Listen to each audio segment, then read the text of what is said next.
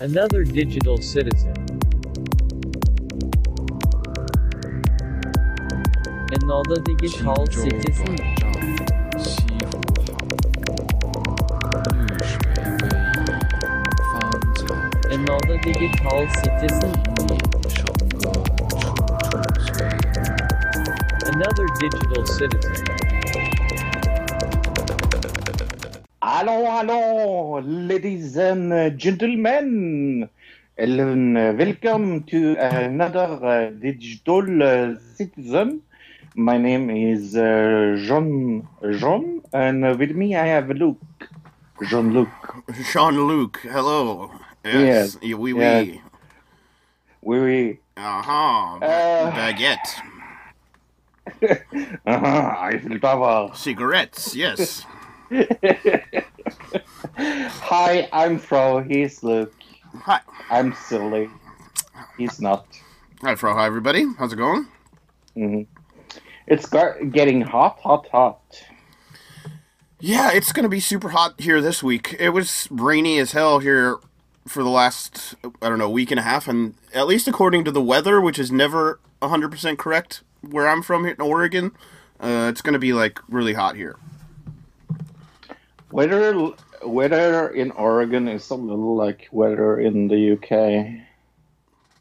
I have found out it's never what they say it is. The weatherman barely ever gets it correct, or the weather prediction. It's usually like, oh, it's going to be rain all day, and then half the day it'll be sunny, that kind of thing, yeah. I am suffering of lack of sleep. I'm probably going to yawn. I have all this week. I have combined the last 7 days. I have every night. I maybe have slept 4 to 5 hours max. It's just like now it's getting ridiculously hot. It's just like Oh, right, because you're too hot to sleep. Yeah, yeah. I get that. It's definitely easier to sleep when it's cold out. I think there must be something. I've heard that, I don't know if this is true, but that to fall asleep, there's you have to lower your body temperature a few degrees or something, and that will help you. So when it's really hot, it makes it hard to sleep. I don't know if that's true or not. That might just be an old wives' tale. I usually take a very cold shower and then go directly to bed. Oh, right, okay. And that actually helps. Hey, did you know that sharing this podcast is free? I did. Yeah, go share the podcast from the SoundCloud or wherever you're getting it. Share it on your social media, your Twitter, your Instagram, your Facebook, whatever else. Twitch. I've been on Twitch this week, watching marble racing. That was fun. Oh, okay. That is what I have done this week. Hi, all listeners that have found me on Discord on marble things. Hello. I have posted our podcast in the self-promotion section of their Discord. So. Right, okay. Yeah, so maybe we have some marble listeners. I'm trying to think of what the crossover between marbles and our podcast is, but probably not a lot. Well, we have lost our marbles a long time ago. that might be true, yeah. And we're going to talk about childhood toys today, so, I mean, that could be, maybe the marbles is on that list. Who knows? I know what my list has. I have no clue what Luke's lists are, so maybe you have marbles on your list. I've got a lot of different... it was a little hard to figure out toys, but because, you had toys that you had when you were a kid, and then there's toys that, other kids had that you played with, you know what I mean? And then I'm trying to think of, what was that toy that one kid had that was, really dumb, I was doing a lot of that this week. Yeah, so that is definitely what we're going to talk about a little later. But let's first go into the incredible news that we all are done with the corona. I am so happy we have no new cases, nothing. Everything is over. We are safe. Hooray! Yeah, surging coronavirus cases raise fears of new lockdowns here in the United States, bro. Oh, yeah, yeah. A sharp increase in the number of coronavirus cases diagnosed in the states across the nation have some local elected officials considering pauses in reopening their economies. The rising number of cases hitting hardest in the Sunbelt states like Arizona, California, Florida, and Texas. All four of those states reported their highest single-day increase in the number of confirmed cases over the weekend. Yeah, and also in case of that, we don't have it in our news, but for some reason, Brazil is up there with new cases. They have surpassed the UK in new cases this week. Oh, what is it though with all these new things coming up? I mean, when we were doing like all the numbers still before they had let you out of your apartment, when we were doing the numbers. Right. Brazil was number 3 for a long time, behind the UK and us and here in America. So yeah. But yeah, no, it's just like it is incredibly sad to see that it's getting as much up. Happy enough, the numbers here in Norway hasn't surged, so maybe we have done the right thing for once. Yeah, in Oregon this weekend, we set a record of new cases in a day with 278 in one day for the new record here for this state. But one of the things is 99 to 100, like around 100 of those supposedly are from one church in Eastern Oregon. So, right. Saying. Yeah, yeah. So almost half of them, or like a third of the cases that were in that one day, were from this one church where all the people got together and got each other sick. So, yeah, and as I know you, as the church goer, you were probably there. I'm guessing. No, and it's in Eastern Oregon, which is like there's like 2 different Oregons, 3 different Oregons, like. There's the Oregon everybody thinks of like Portland, which is like a very small part of Oregon. There's Western Oregon, which is on one side of the mountains, and then there's Eastern Oregon, which is on the other side of the mountains, which Eastern Oregon is basically like a desert, and then Western Oregon is like a rainforest. And so they're completely different, like, spatially and geologically, and the people are incredibly different. It's like 2 completely different states, practically, Eastern or Western Oregon.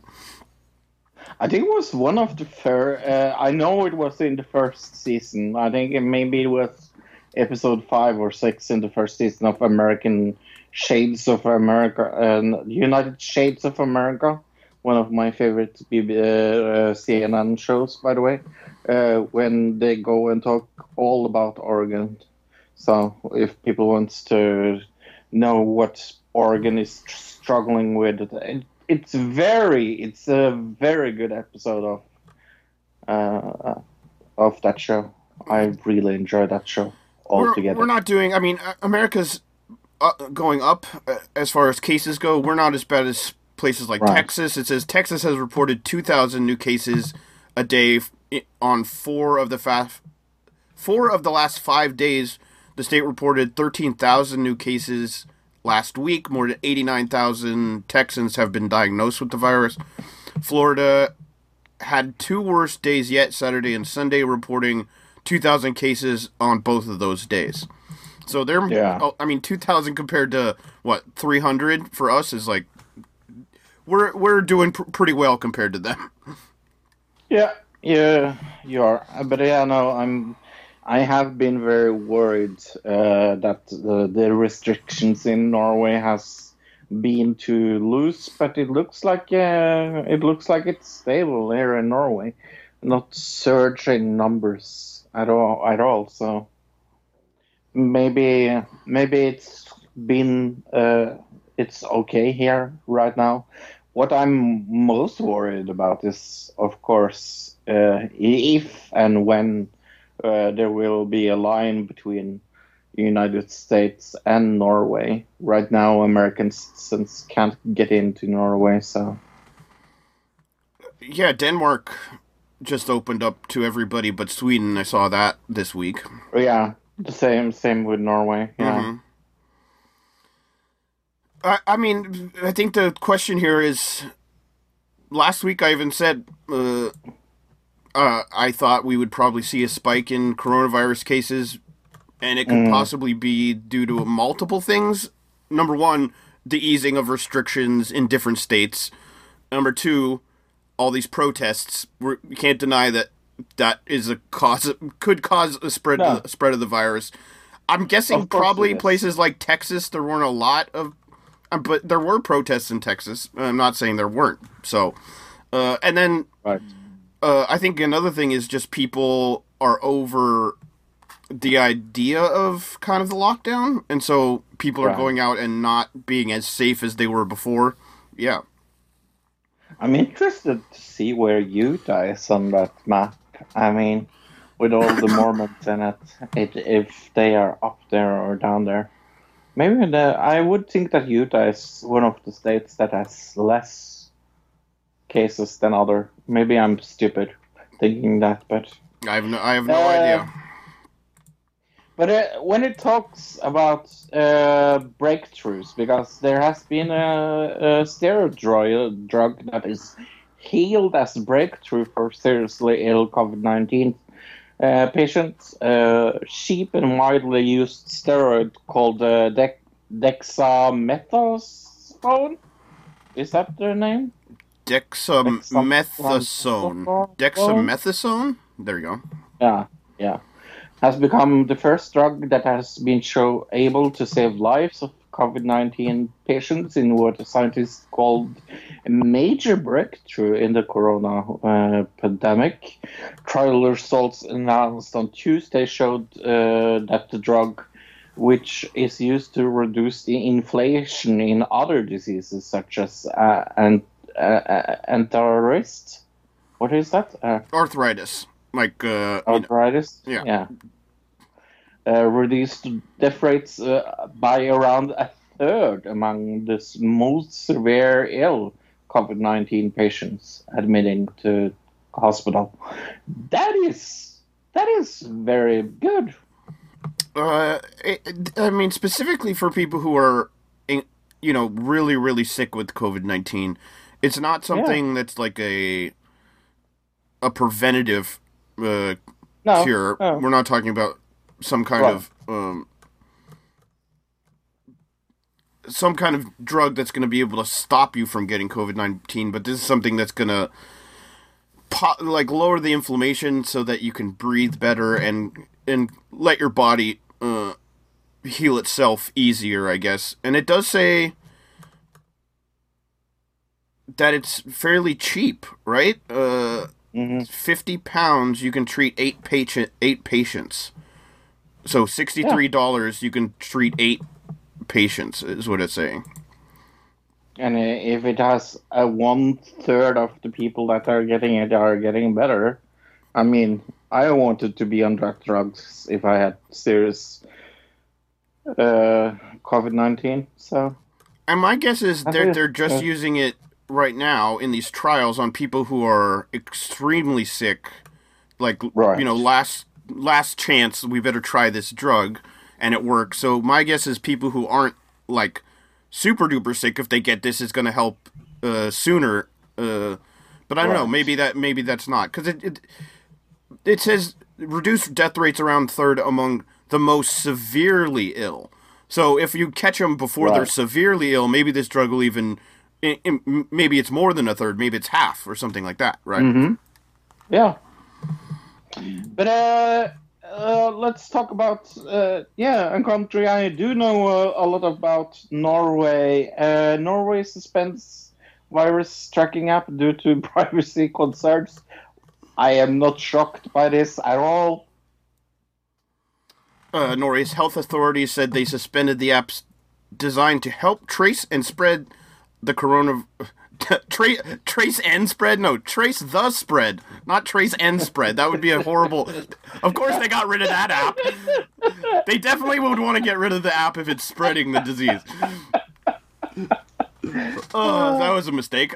Trace the spread of the coronavirus after the country's data protection agency said it was invasive to privacy. Launched in April, the smartphone app was set up to collect movement data and help authorities trace the spread of COVID-19 and inform users if they had been exposed to somebody carrying the virus. On Friday, the data agency Datatilsnet issued a warning that if it would stop the Norwegian Institute of Public Health from handling data collected via the app. Mm-hmm. I was hoping you were going to say the app because it's very funny for me to hear you trying to say Smittestop, but it's okay. Okay.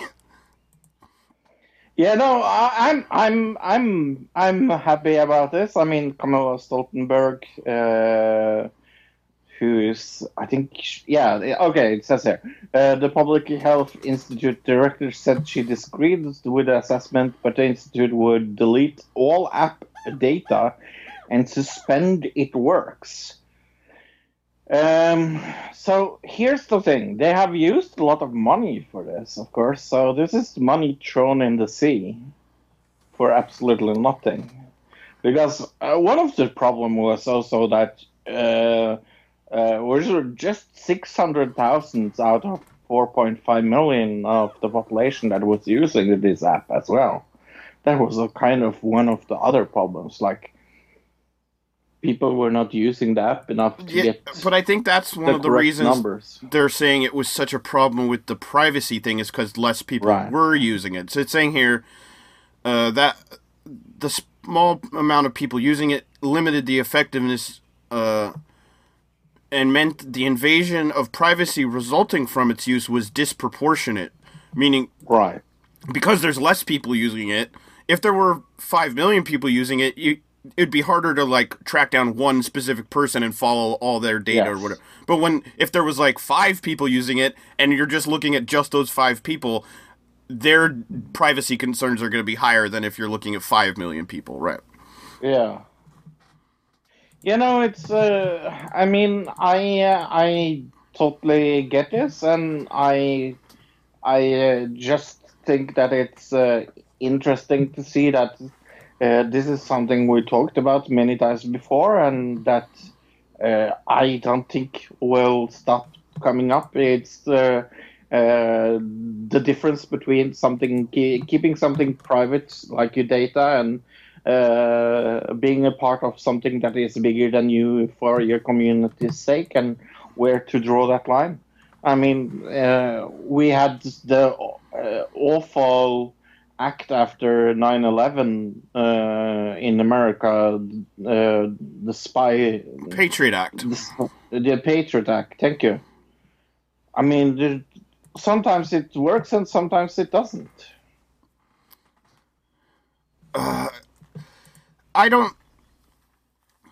I mean, the Patriot Act is a kind of a good example, which they just re-signed that like a couple weeks ago, by the way. Yes.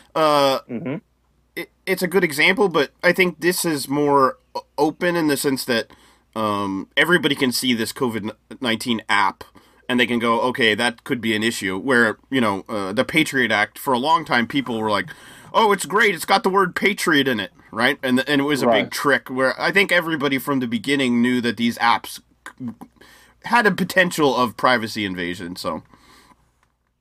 Yeah, it's just like, I guess it's just like it is for me a little weird to see. I see the similarities, and I also do see that this could be something that could be used by police. You remember last week when we talked about George Floyd and Derek Chauvin situation, where they met in a nightclub before he got killed, and that was breaking news actually when we were talking about it. Right. So let's talk a little about that again, because the man who claimed that has changed his story. The man who worked at the same club with George Floyd and Derek Chauvin and told CBS News previously the two had bumped heads, changed his story Wednesday, saying he had mistaken Floyd for another unnamed African-American employee. The man told CBS News he worked at the same club where the two were employed and provided part-time security. In an interview with CBS News, he had described the tense relationship between Chauvin and the man who he said was Floyd, and said the two knew each other pretty well. Wednesday, he told CBS News in an email that he had confused Floyd with somebody else, saying there was a mix-up. Oh, there has been a mix-up between George and another fellow co-worker, he wrote. The club's owner, who also, if you remember the story from last week, also said that she thought that Floyd and this guy were working for her, right? The club's former owner had connected Penny with CBS News. She specifically said she was unable to give detailed information about George because she did not have a close relationship with him, as I did. He said in the email, he said that this led to his mistake. I apologize for not doing my due diligence and placing you in a very uncomfortable situation, he wrote. I like that they are trying to get it as correct as possible, but some of this story just doesn't add up in my head. Maybe it's just my conspiracy hat issues, but it's just like, for me, this seems a little... I don't get how the employer, the person who signed their paychecks, right? Yeah. How this lady didn't know that the person who was working for her wasn't named George Floyd. Right? That's the part that's really confusing to me. And also, could it be a little racist that she couldn't see the difference between her black employers? Like, I don't think that. I think that was the guy who said that. I think she said she specifically was unable to give detailed information about George because she did not have a close relationship with him.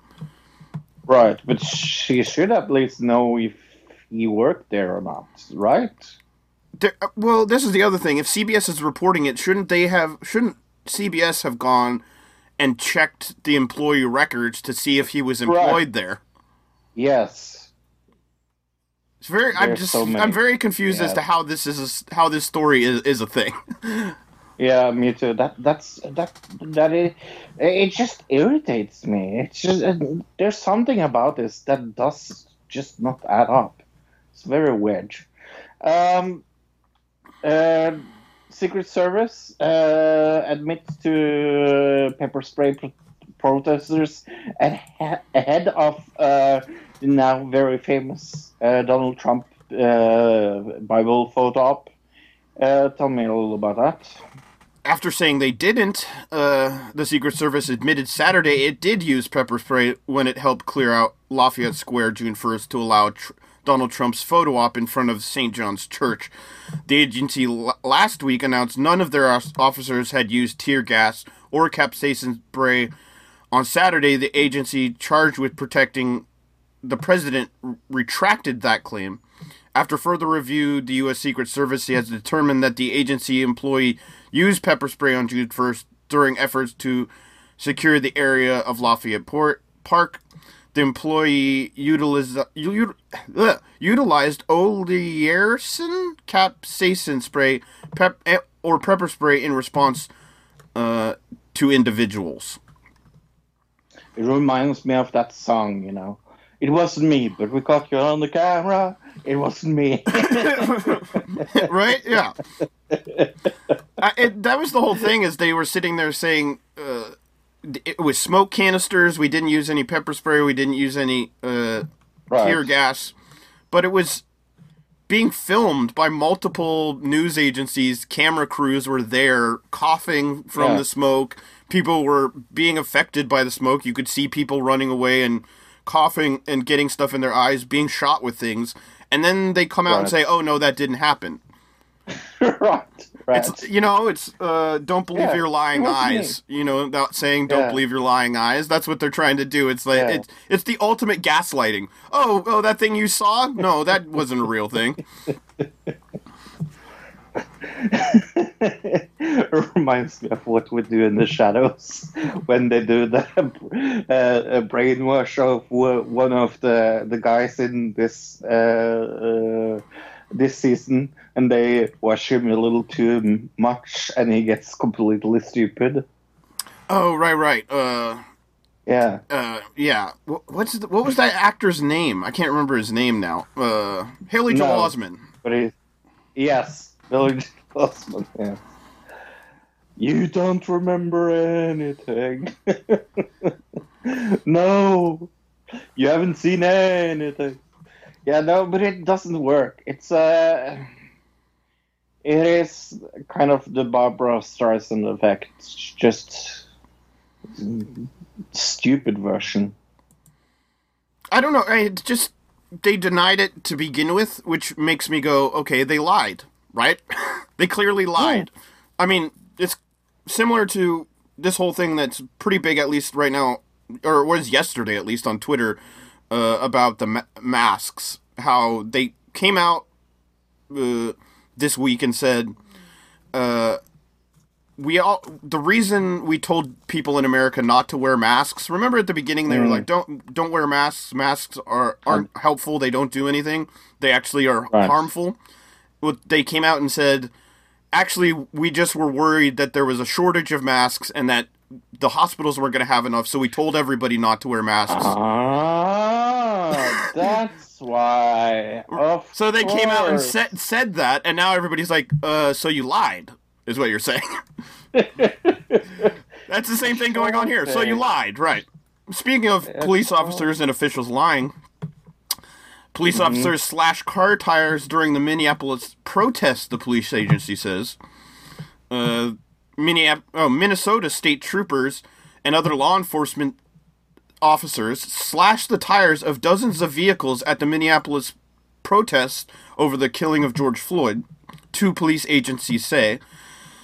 State patrol troopers strategically deflated tires to keep vehicles from being used in attacks so we could tow the vehicles later for collection of evidence if necessary, the Minnesota Department of Public Safety spokesman said in a statement. I mean, I can understand that with all the car attacks going on right now. I mean, that's the first thing I think of when I think of attack. I think they're trying to, say, remember that guy who drove over the protesters in Charlottesville?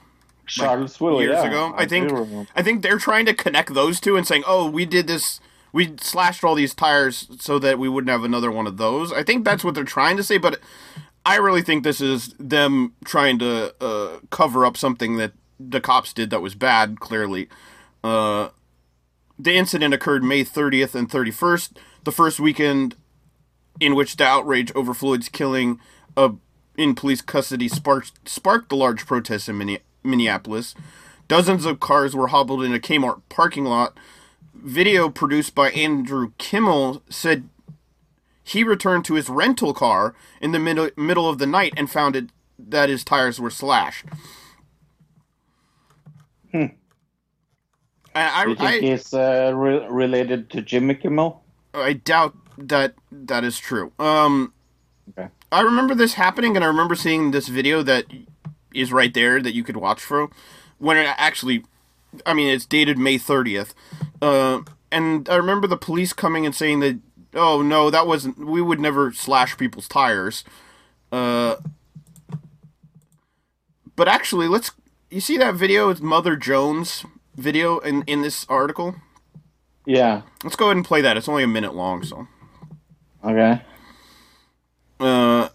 This video that's gone viral online from Mother Jones compiles incidents that happened in at least two spots, a parking lot, and a highway overpass. Okay, so go ahead and give me a countdown.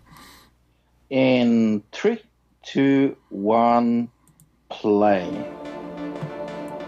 Okay. Oh, wait, you just see the guy slashing tires? Yeah. And there's some more cops slashing more tires. Holy fuck. I really hope they I have to just got pay back for to those my vehicle, tires. Parked in a lot. Here's the video. And the police slashed For Andrew Kimmel. 1, 2, Mhm. 3, 4 of my tires. Wow. They've also slashed every other car that's parked in this lot's tires. Every car that's parked here has their tires slashed. Every single car. Why? Unbelievable. I can't get home now. What the I think they don't want people to go home. They want them stuck there so they can arrest them. I think that's what it really comes down to, Fro. They literally just sliced somebody. Wow. That is so sad. Right, they want to. I think the whole thing was the police there wanted to up the number of people that were arrested, so it makes it look worse for the protesters, right? Because look how many people got arrested. I'm not sure it looks bad for the protesters, though.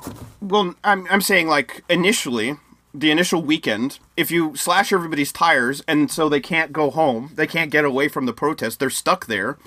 Right. Then you can arrest them. That increases the number of arrests, and it makes the protesters look bad because look how many people we arrested. The police say. Right. Well, look at all these people we had to arrest. Yeah, they were all stuck there because you slashed their tires, idiot.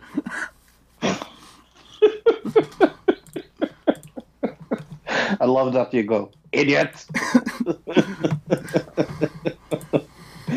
Yeah, no, it's just. I mean, just it's find that you see the protest and they're like, you must clear the area. Everybody must go home and clear the area. And then you go home and clear the area, and they slashed your tires. I mean, come on. An Austrian man this week proved once and for all that police has too little to do in other countries other than America. Because why did he get arrested? Or fined? Fined, right. A man in Vienna has been fined 500 euros or 565 American dollars for breaking wind loudly in front of the police.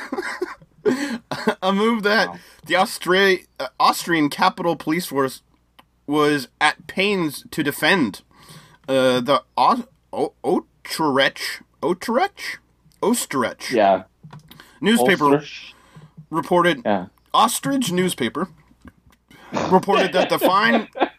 Is that a newspaper that hides in the sand? Right, it's got a really big neck. Yeah. Yeah. Reported that the fine stemmed from an incident on June 5th that the offender was fined for offending public decency. The city police wrote that on Twitter that, of course, no one was reported for accidentally letting one go. They added that the man had behaved provocatively and uncooperatively during the encounter with officers that preceded the incident.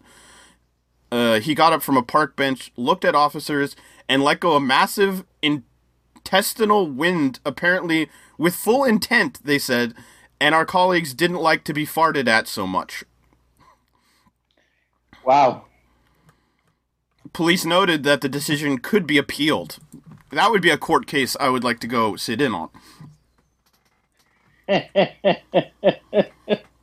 just so fucking stupid. It's just like, why? Why, Luke? I guess it says they didn't like to be farted at, so they fined the guy.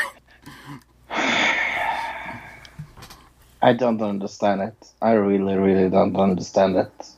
It's the Stanford experiment. Remember we covered that on this show before? I do remember that. You give yes. people a little bit of power and it goes to their head. And that it's a proven, phenomenon. It's part of the Stanford experiment. Yeah. You give people a little power, they'll find somebody for farting. I just want this court case, I want the judge to be like, well, how do you plead? You know what I mean?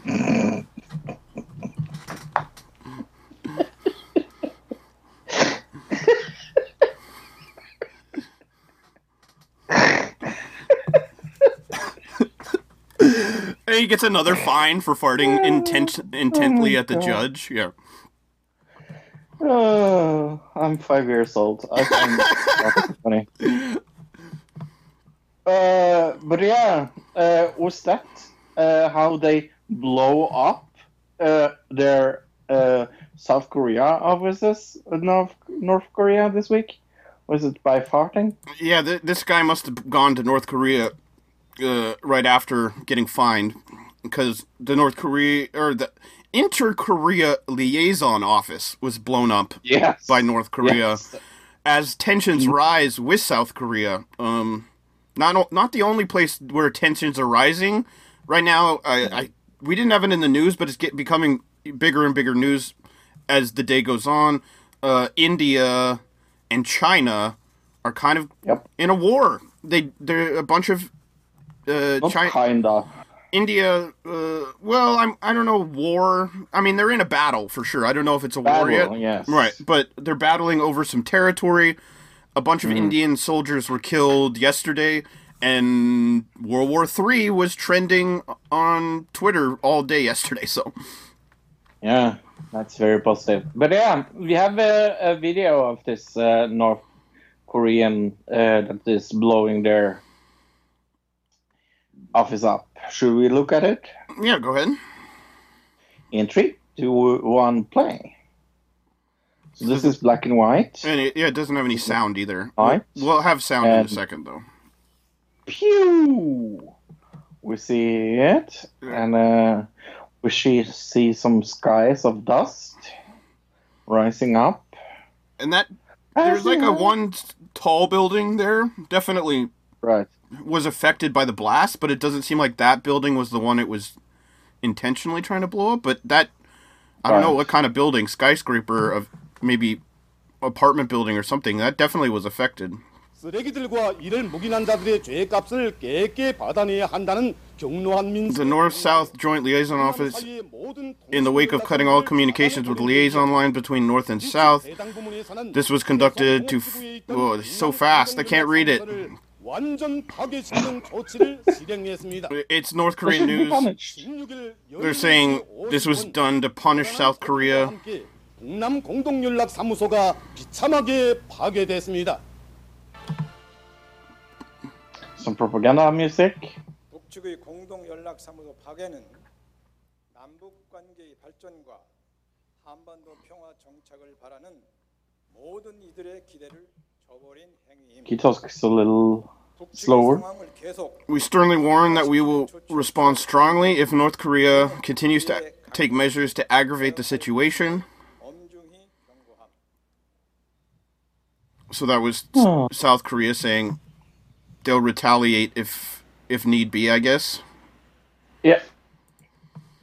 So yeah, that's just another reason that World War III was trending yesterday, for multiple reasons.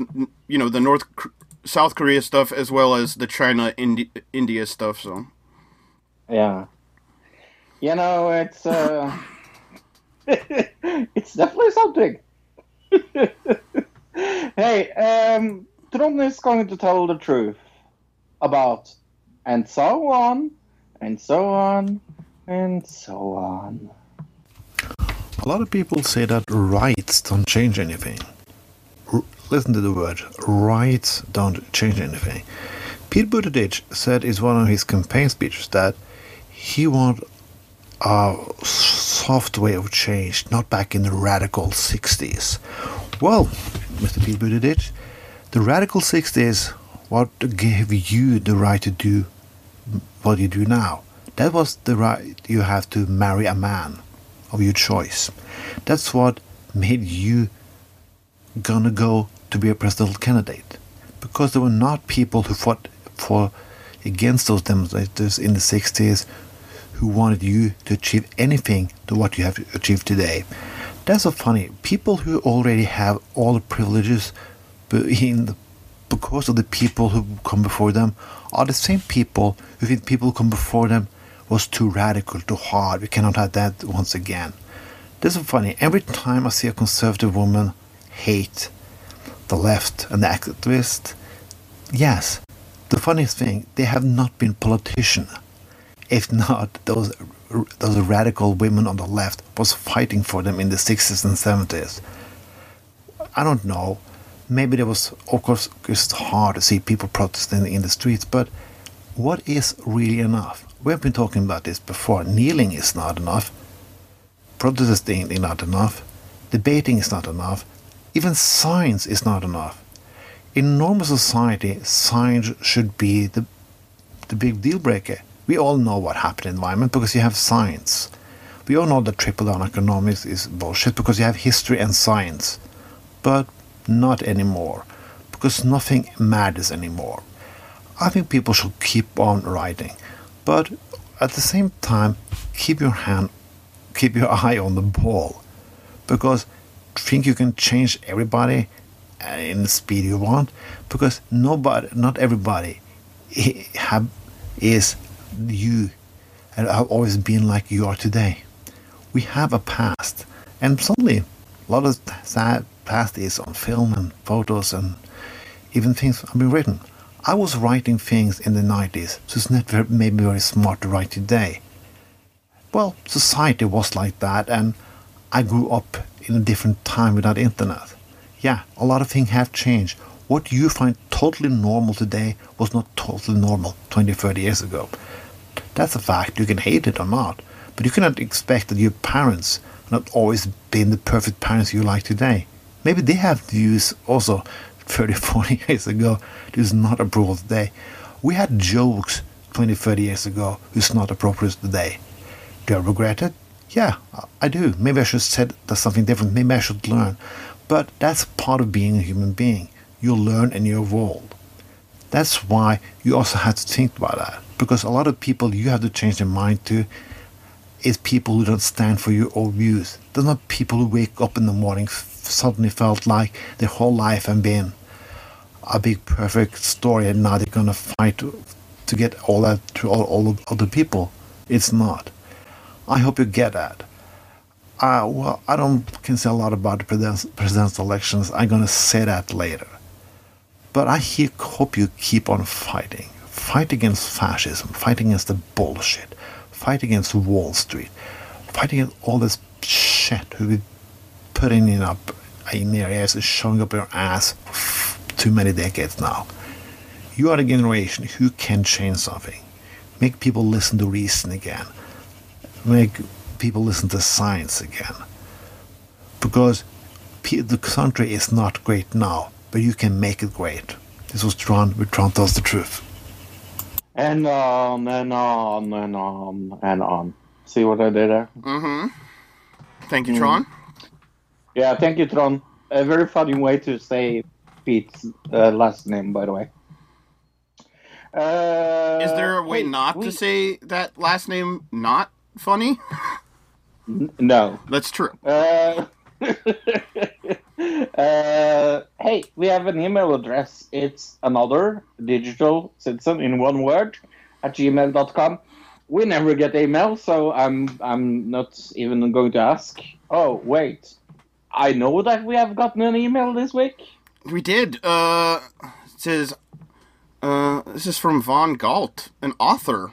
She says, "Hi, my name is Von Galt. I'm the author of Buddhist Mandalas Exploring Parallel Realities with Sacred Geometry and Buddhist Guide to Manifesting Parallel Realities Using the Four Noble Truths and Eightfold Path in the Age of Consciousness. I would like to propose a show topic." Okay. So if anybody else out there wants to do this, you can email in and propose a show topic. Propose radio topic, Starseeds Purpose in the Fifth Dimension Earth. Okay. Yeah. So we'll look into that. Going to do that. And it sounds like she would like to be on... It seems like she's suggesting she might want to be on the show, maybe talk about her book, so maybe I'll get a hold of her and maybe get her on the show. We'll see. We will definitely try to do that. Thank you for the mail. Yeah. And like I said, if anybody else wants to send in any topic ideas or anything, you can email us at anotherdigitalcitizen@gmail.com. We are on Twitter at PodcastADC. That's at PodcastADC. Over 1,000 followers still. Oh, yeah. We're also part of the Pod All the Time Network. Pods Helping Pods. It's at Pod All the Time PN.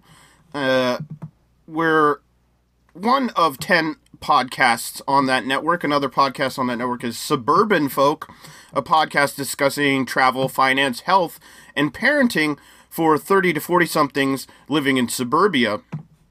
It's at suburbanfolk.com. We have a Facebook group. It's Another Digital Citizen on Facebook. It's open.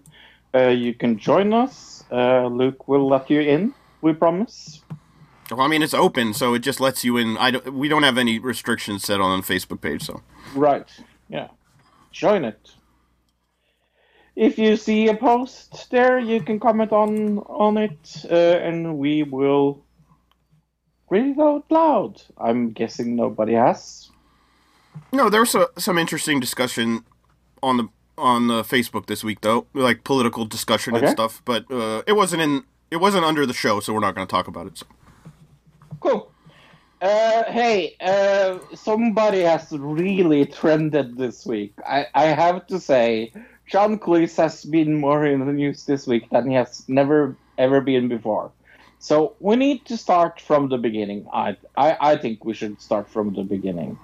So first, they say, "Oh, we are going to take away one of the Fawlty Tower episodes because it's racist." And off of UK TV is where they were going to take it off of, right? So then John Cleese criticized BBC's decision to remove Fawlty Towers episode, and mainly says, "You know what? That episode actually makes fun out of racism, so put it back on." So, what is the last update? It says Fawlty Towers will be reinstated to the streaming service UK TV with a warning about offensive content and language. The 1975 episode titled "The Germans" was taken off BBC the BBC studio-owned platform because of racial slurs. Mm-hmm. And then in other news, Fox News, for some fucking reason, quotes Monty Python joke when reporting about Seattle protesters. And, of course, John Cleese is in the news again, mocking the blunder. So, John Cleese have never been in the news as much as he has this week. Okay.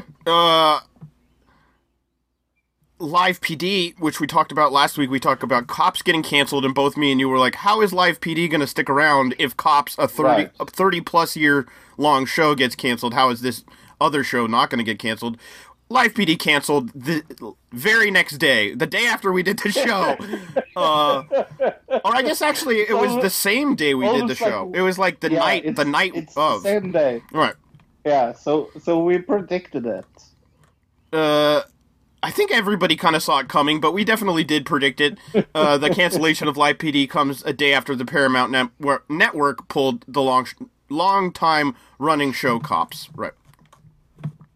I mean, I would be so surprised if they, for some reason, allowed one of them to be on. I would be so weird. There was also a bunch of talk about getting rid of a show called Paw Patrol here in America, Fro. Have you heard of Paw Patrol? I know, yes. I've seen it as well. I've seen the toys. I like in the store. Last year, I guess, when I was shopping for like my little niece and nephews, in the toy section, during Christmas time, I saw tons of Paw Patrol stuff, and I remember thinking, that's kind of weird, but I don't remember being offended by it. So, right. NASCAR bans Confederate flag as its at its events. The ban comes 2 days after the only black driver in the league top series called on NASCAR to make the change. I think this is very good, to be honest, because that flag is no good, to be serious.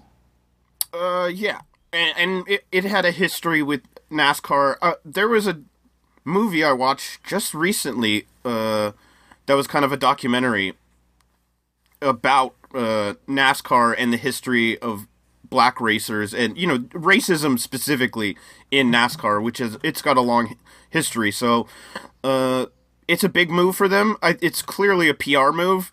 Will we still see Confederate flags in the crowd, like people in the crowd with them? My guess is a lot. But it says on the not NASCAR property or anything in the arena, they're not going to have any flags. So, right. And I know the right way to say NASCAR is not NASCAR; it's NASCAR. Okay, NASCAR. Yeah. NASCAR.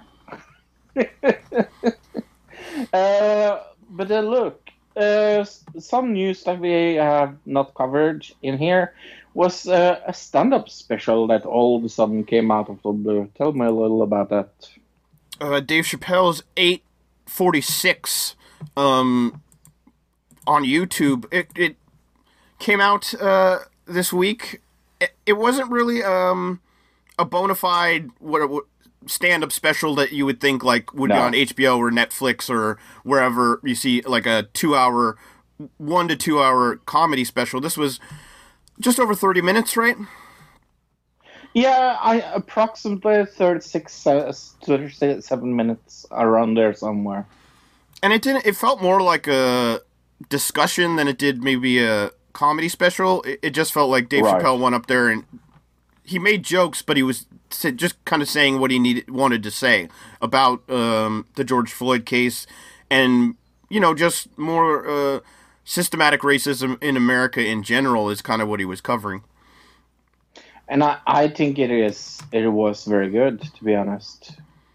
I think it was actually very funny. I thought it was kind of funny to see him there with his joke book, more or less reading out of his joke book. That was kind of funny. Right. That's how raw this was. Yeah, like I said, if you're expecting a polished stand-up special, this is not what this is at all. This was very, very raw, like you said. When I initially saw that this was coming out, I think I saw an article and it was like, Dave Chappelle Netflix special out now, 846. And I was like, okay. So I went to Netflix to watch it and it's not there. And I'm like, okay. But it was on a YouTube, like a Netflix YouTube channel of some type.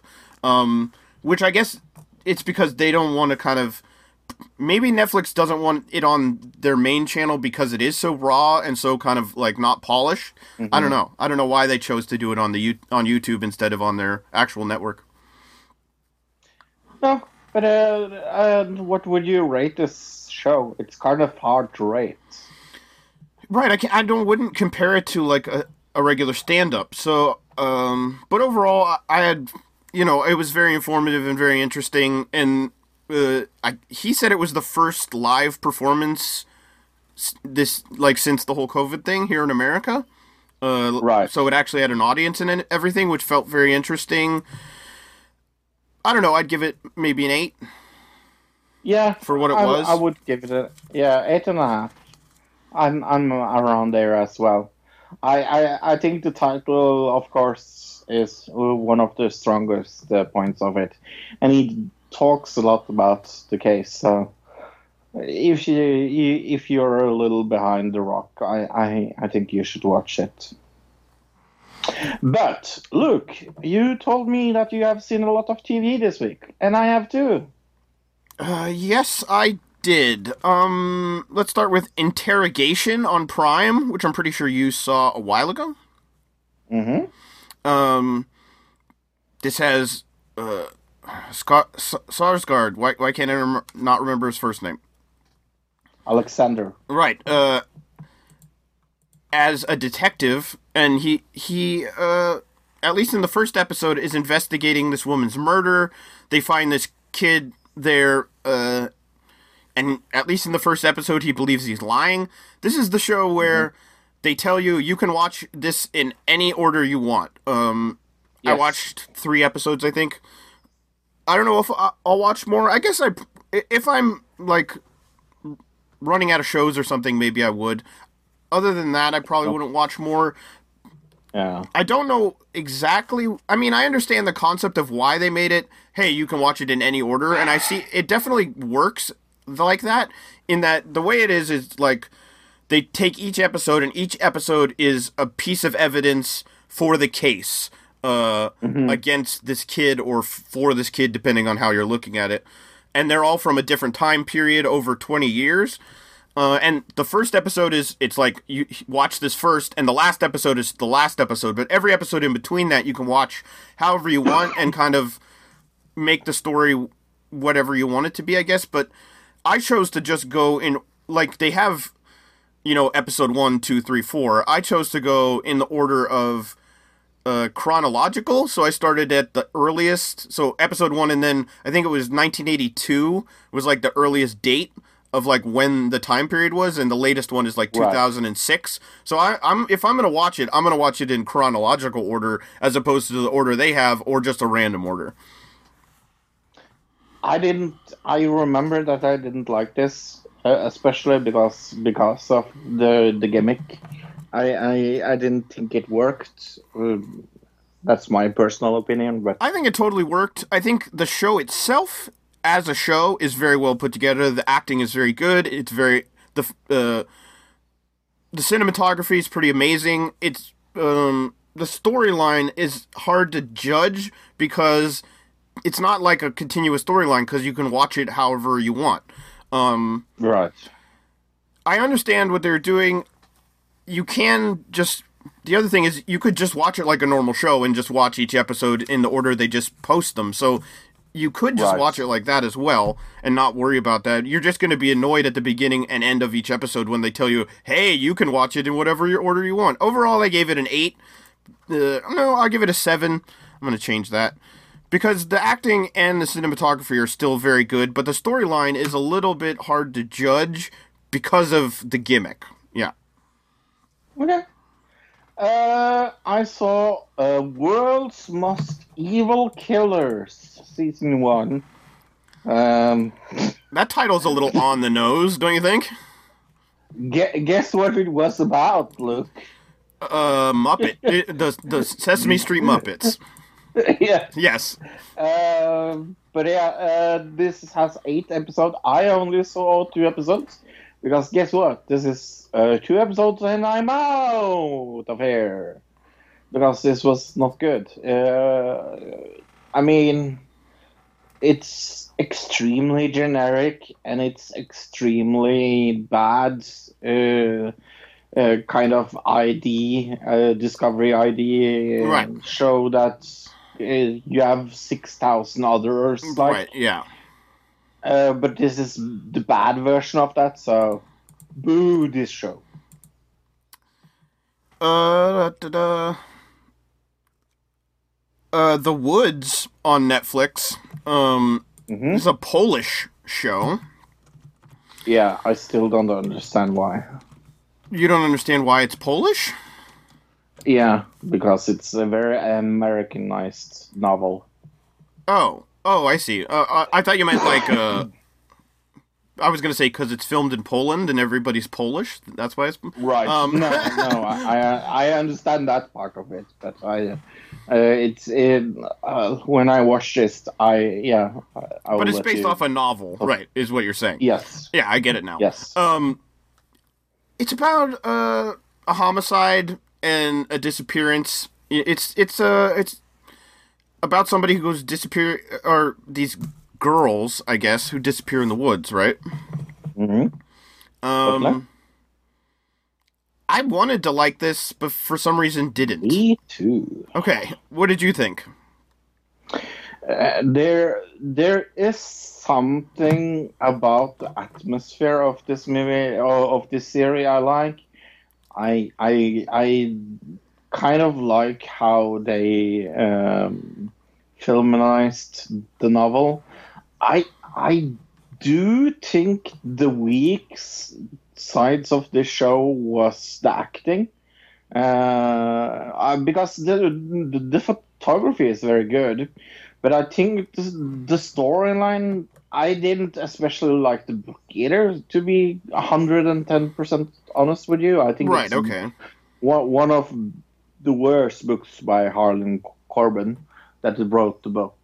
And I think I was very surprised when I saw this on Netflix, That was first of all. Another of all is like this could be any other forest, like in Poland or America or Canada or Indonesia or Norway or whatever. Okay. But it's just like, yeah, it felt very generic. I also wanted to like it, but I didn't. I just didn't. Yeah, I give it a 6. What did you give it? I give it a 6 as well. I mean, like you said, how it was filmed was decent. The acting was middle of the road, I'd say. It wasn't great. It wasn't terrible, though. But it felt very generic. It felt very, like, blah, maybe is a good word for it. Yeah. Yeah. Very blah indeed. What else have I have seen so much? It's like hard to pick. Let's pick F is Family. Season 4. Season 4. Yeah. Very good as always. If you enjoyed season 1 to 3, there's nothing especially new about season 4. Well, the new character. Because what we get added, the new character we add is his father, which we kind of knew at the end of last season, I guess, if you watch season 3. Right. But no, this is enjoyable. It's funny. It's very raunchy and it's very... Yeah, I like it. I gave it an 8.5. Okay, I gave it an 8. Yeah, it goes into... It's about a typical American family in the 70s. Maybe not typical, but, cartoon family in the 70s. I compare it maybe to Family Guy or something like that, but a little more raunchy, and it covers things like religion in a different way than maybe one of those shows would. I saw a show called Shark Lords on FX. Did you see this at all, Fro? Did you search out Shark Lords? Okay. I don't know how to describe... It sounds like a fake name for a TV show. Well, it feels like a fake TV show, okay? Because it's about 2 Australian guys. Okay, 2 Australian brothers lead a small crew on a dangerous mission to dominate man's oldest foe, meaning sharks. Shark Lords. And it's kind of a... What would you say, mockumentary style? So it's like these guys, these 2 brothers are adrenaline junkies. So they're into, jumping out of planes, whatever, tightrope walking across the Grand Canyon, these kind of things.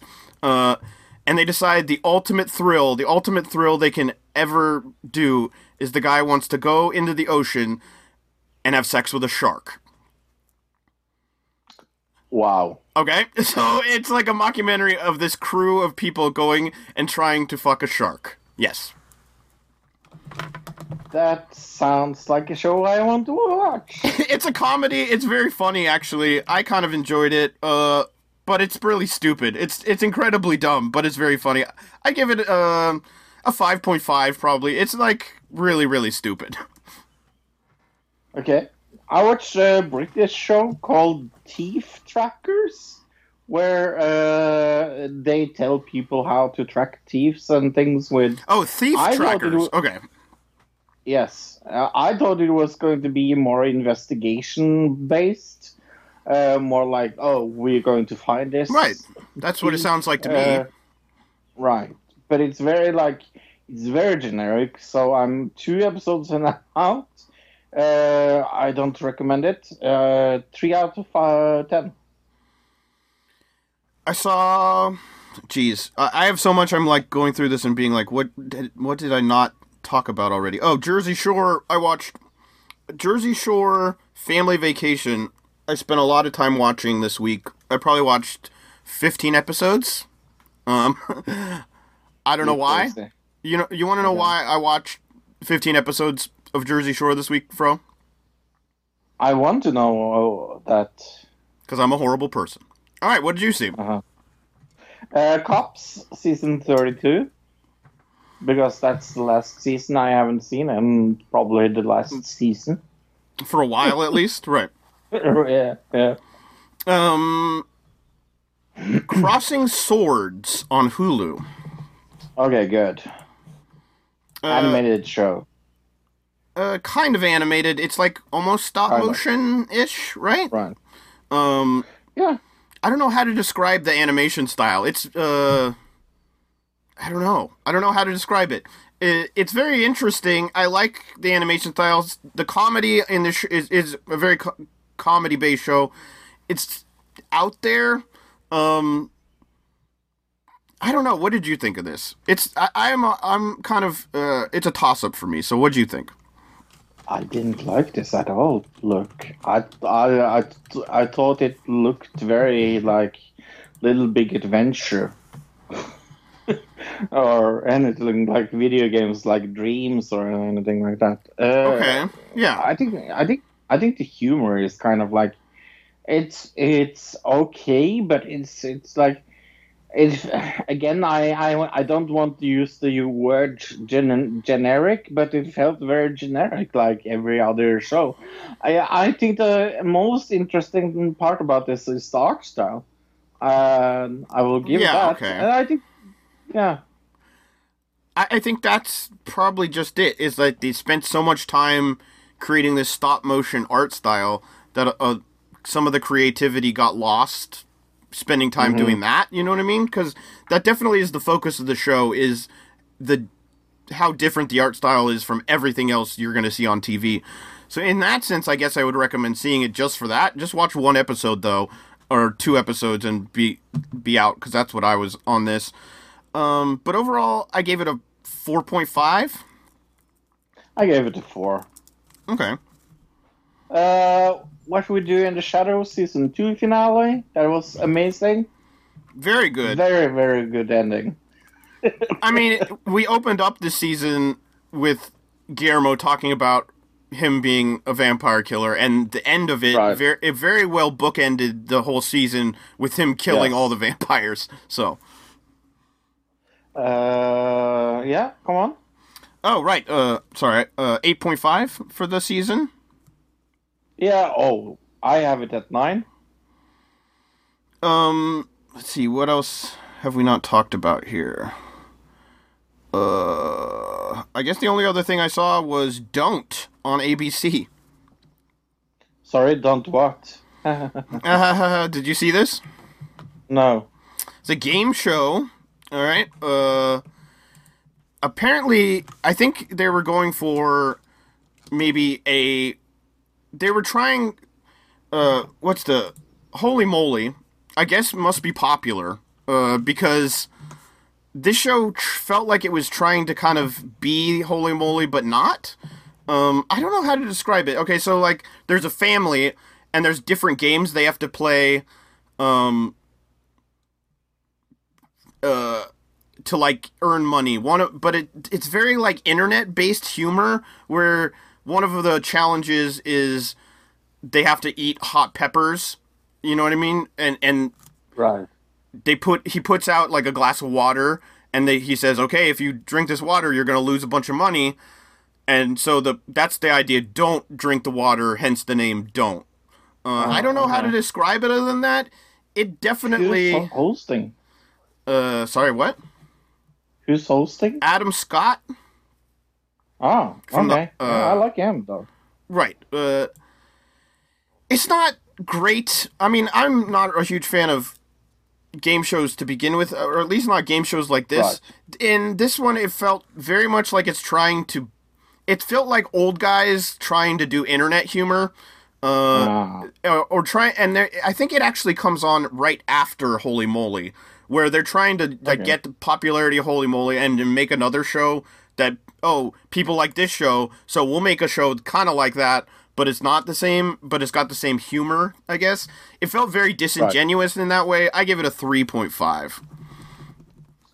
I saw Sex Education Season 2, fantastic, 9 out of 10. I saw Below Deck Sailing Yacht, Below Deck spin-off show. I did not like this. This is maybe the worst of the Below Deck series. I still give it a 4 out of 10, I guess. And that was all I have seen other than the things we have seen together. Right, because we watched Upload episode 7, right? Yes, 7? We didn't remember when we went to watch it either. Bring your dad to work day. Nathan takes Nora's dad on a do or die Upload decision tour, because her dad has vape lung, and he's going to die of vape lung. So she wants him to upload, but he doesn't want to because of religious reasons, I think. Right. But things go awry when Luidides sabotage Lakeview. Nora does some sleuthing on Lucy's computer during the confusion. Yeah, this was a good episode again. What the fuck is this show?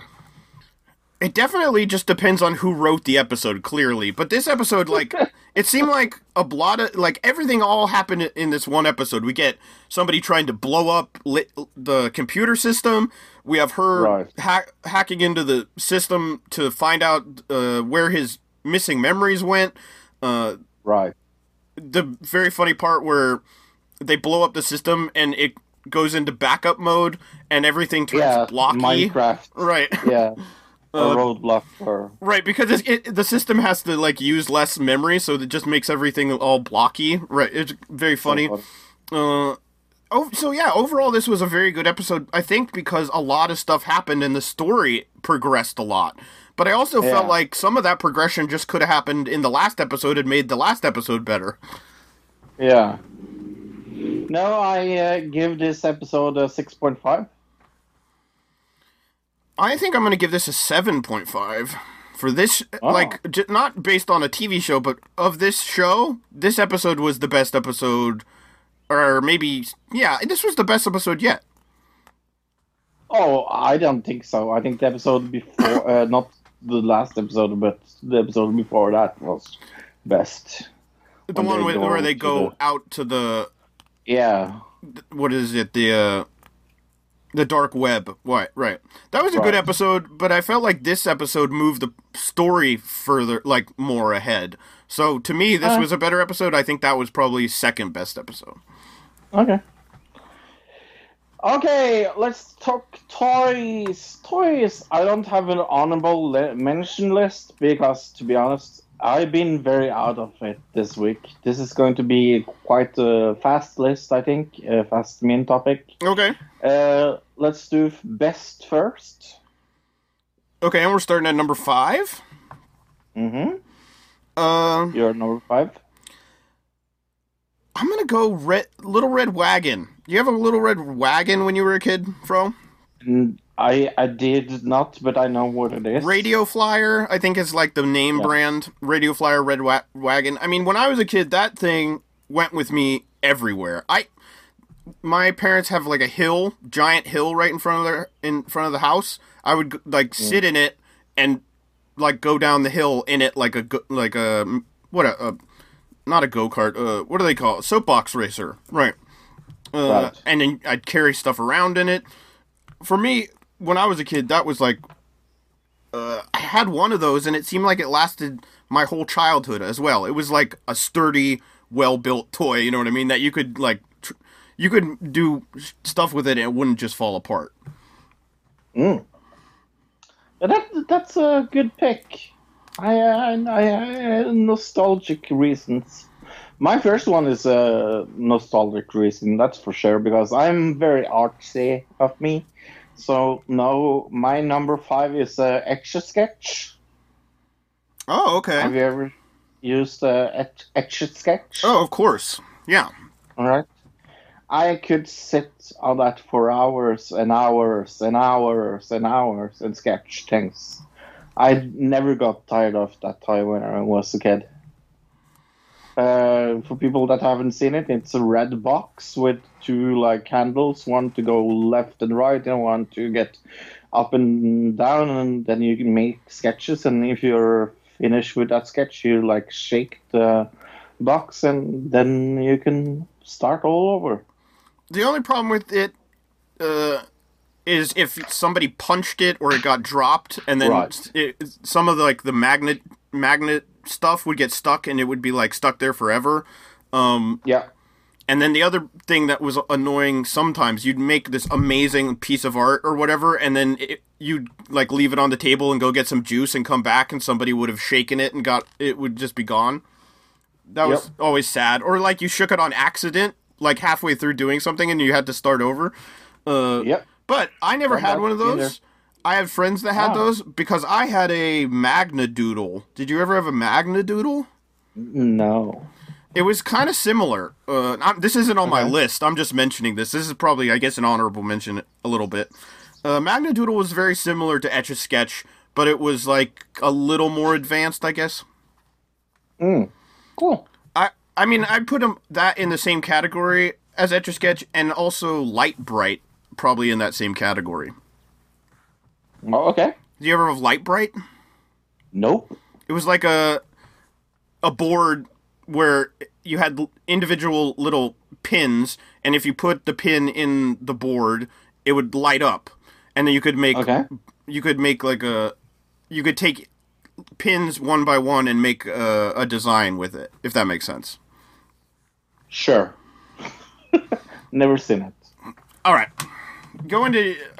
am I next? Yes. Yes.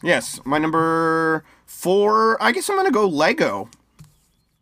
Okay. I mean, that sounds super basic, but I was a huge Lego kid. I don't remember having a set of Legos in my entire life. Like, I don't, maybe once or twice from McDonald's, I would get it, like, one where it's like, oh, build a rocket ship. But I don't ever remember, nowadays, kids are like, I got the Star Wars set, and I'm going to build the Millennium Falcon or whatever. I don't remember ever having a set where it was like, I sat down and built a specific thing. It was always just creativity in my own mind. So, number 4, Lego.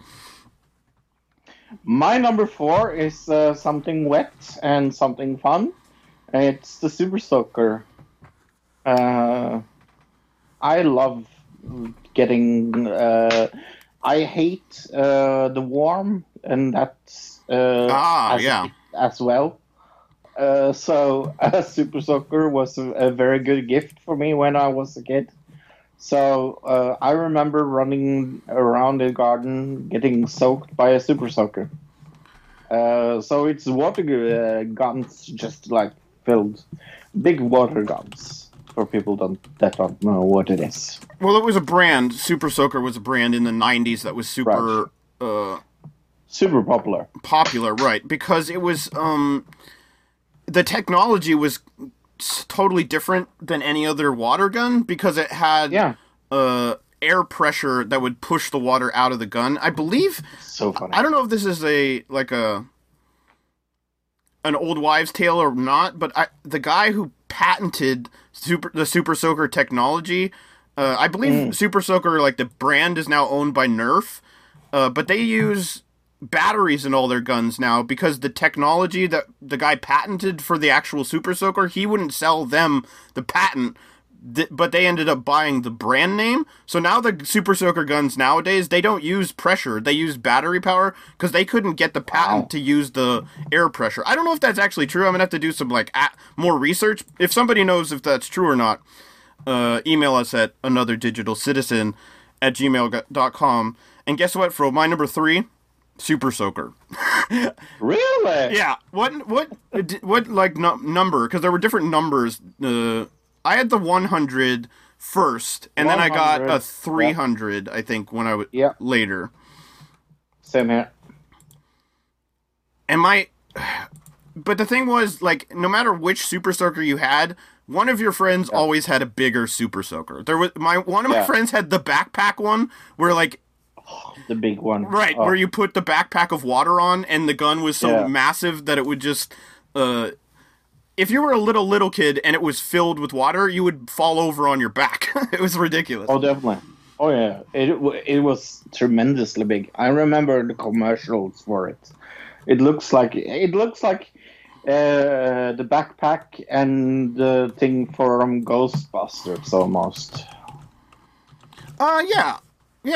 I also had the Ghostbusters stuff as well. Yeah. But I think that's funny. That's the first same thing we have had on the list. let's see if that's another trend that will continue, because I know I have one thing on my list that you have. But my number 3 is Play-Doh. Oh, wow. Okay. Love me some Play-Doh. I was never a huge fan, to be honest. Sorry? I was never a huge fan. I wouldn't put it on my worst, but I wouldn't put it on my best either. Oh yeah, no, I'm, like I said, I'm very artsy and I like to do crafty things with my hands. And Play-Doh was the perfect toy for that. Like, I remember especially having like the pink Play-Doh smell with different smells and things like that. When they had that, the green one that smelled like apple and things like that, that was good. But yeah, no, I like to make things, and like that's one of the reasons why Pingo. Do you remember the TV show Pingo? No. You never seen Pingo, the TV show that's made of Play-Doh? Really? Okay, I don't think so. About this little, I almost said Eskimo child. It's not the Eskimo child. It's a bird that lives in the North or South Pole and has to get fish and things like that. But yeah, no, Play-Doh. If you want your kids to be somewhat, do like artistic things, I recommend it. That's my number 3. Okay, my number 2. I'm gonna go Nerf guns. Okay. I just remember having Nerf battles all the time when I was a little kid. I had so many Nerf guns. I think one of the best things to do when I was a kid... Do you remember in the 80s version of American Gladiators? They had the one game where the gladiator was up top and he would shoot tennis balls at them while they tried to get to the front. Playing that with some friends and having a big giant Nerf gun up top and then having little Nerf guns trying to shoot a target behind you. That was one of the funnest things I remember playing when I was a kid. I have never owned a Nerf gun in my entire life. Really? Okay. Yeah. I had many Nerf guns, and it was always fun because everybody I knew pretty much had one at least. So you get a few people together, and you just have like an arsenal of Nerf guns. You could all have like a Nerf war, you know what I mean? Gun toys have never been a big thing in Norway. Oh yeah, that makes sense. I think it's probably that.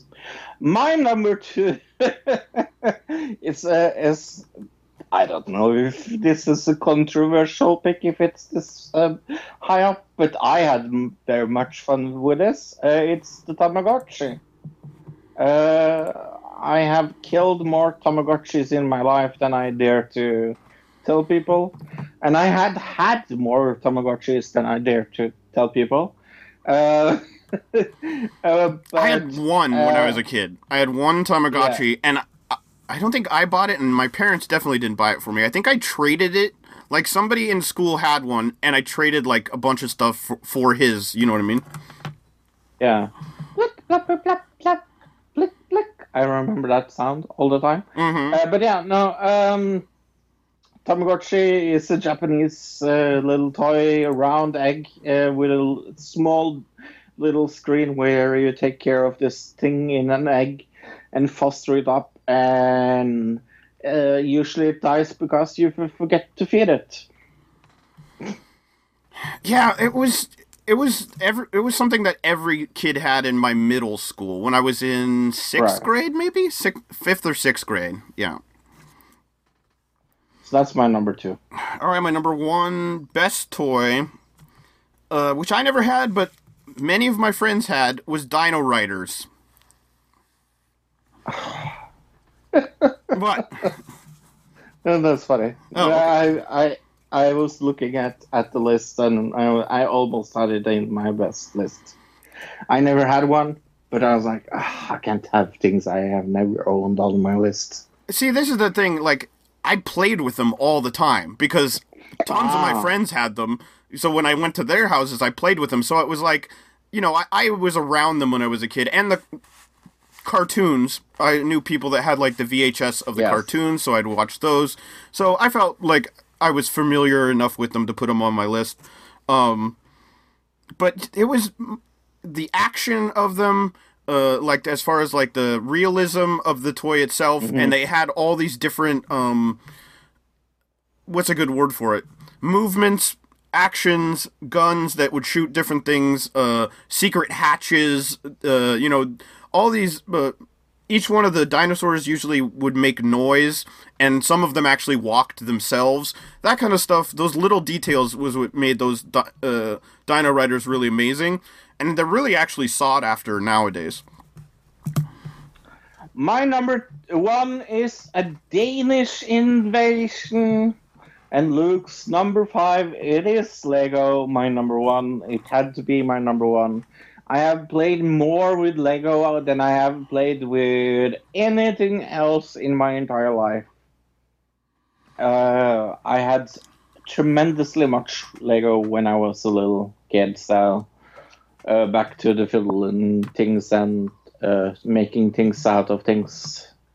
I really like that.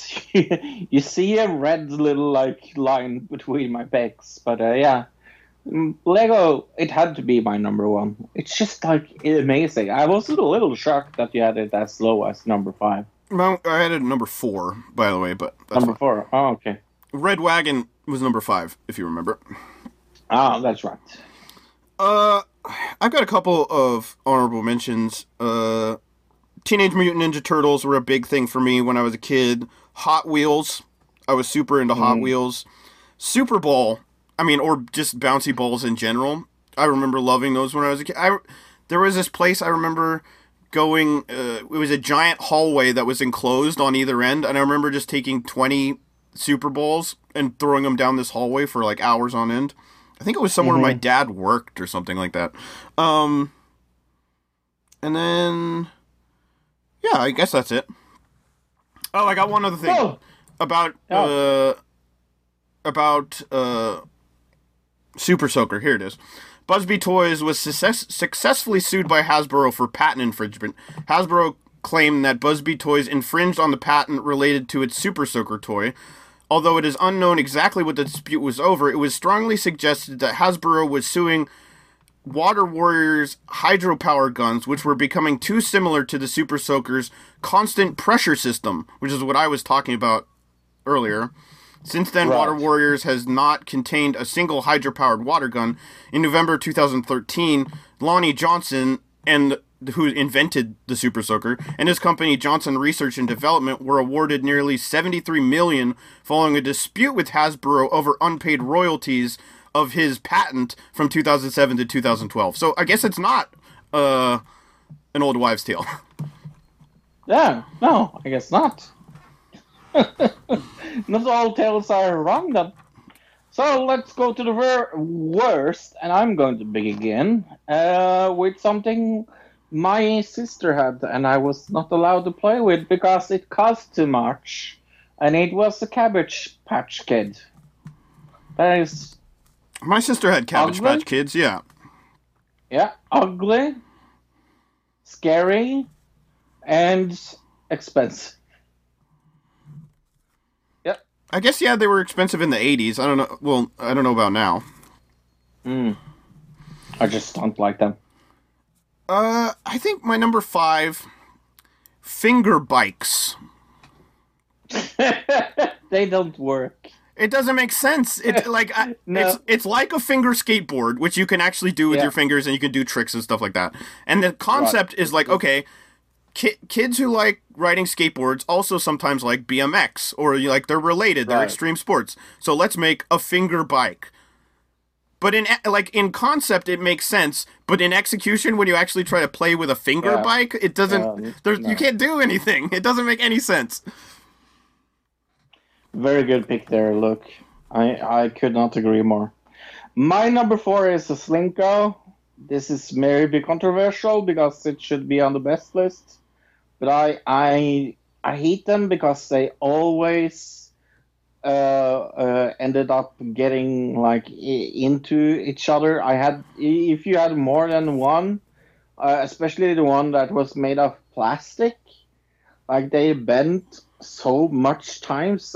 I can count how many times I broke my Slinko when I was a kid.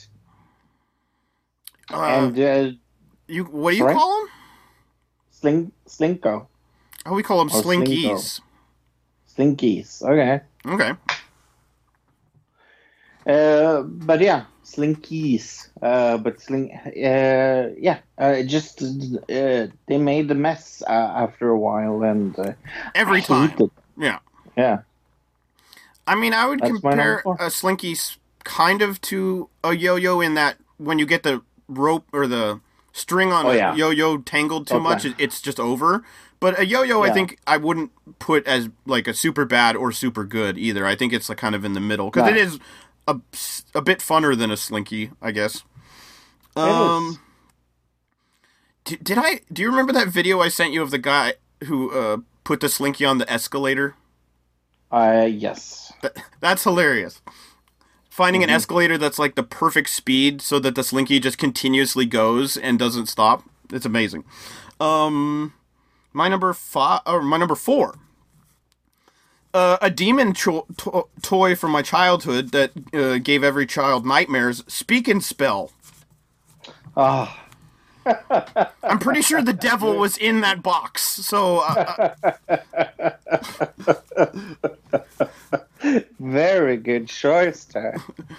And not only that, it's not a fun toy because it's super educational. Yeah. So overall, besides it just being creepy, like the voice and everything, it's not a very fun toy either. Okay. My number 3, 2, 1 are going to be controversial. I'm just going to tell you right now that it's more controversial than the Slinky. Because my number 3 is Uno. I hate Uno. I think it's very, very fun on the PlayStation. I do think it's fun online, but playing it with a person there, I get too competitive, and okay. I hate losing.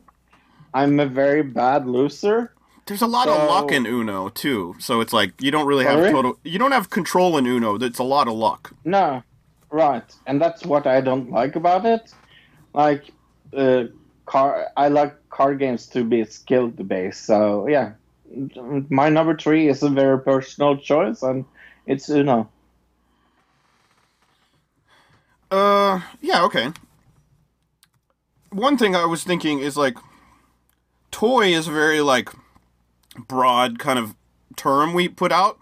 I think mine kind of is similar to yours. Like, I don't know if necessarily everybody would consider Uno a toy, or more like a game. No.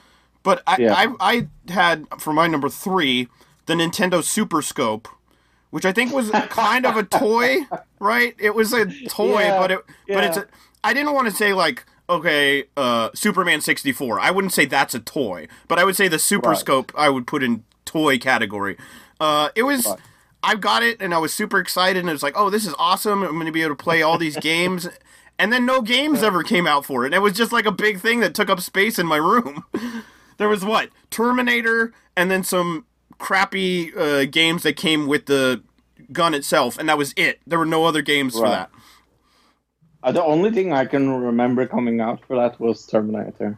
That's because that's all that ever came out. And that game, it was like, there was one level, and it was like Tetris in the sense that there was one part of the game, and all it did was get faster. You know what I mean? As you progressed. Yeah.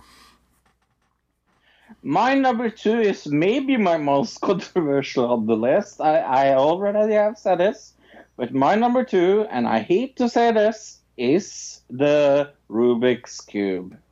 I fucking don't understand the Rubik's Cube. I have read books. I have seen YouTube tutorials. I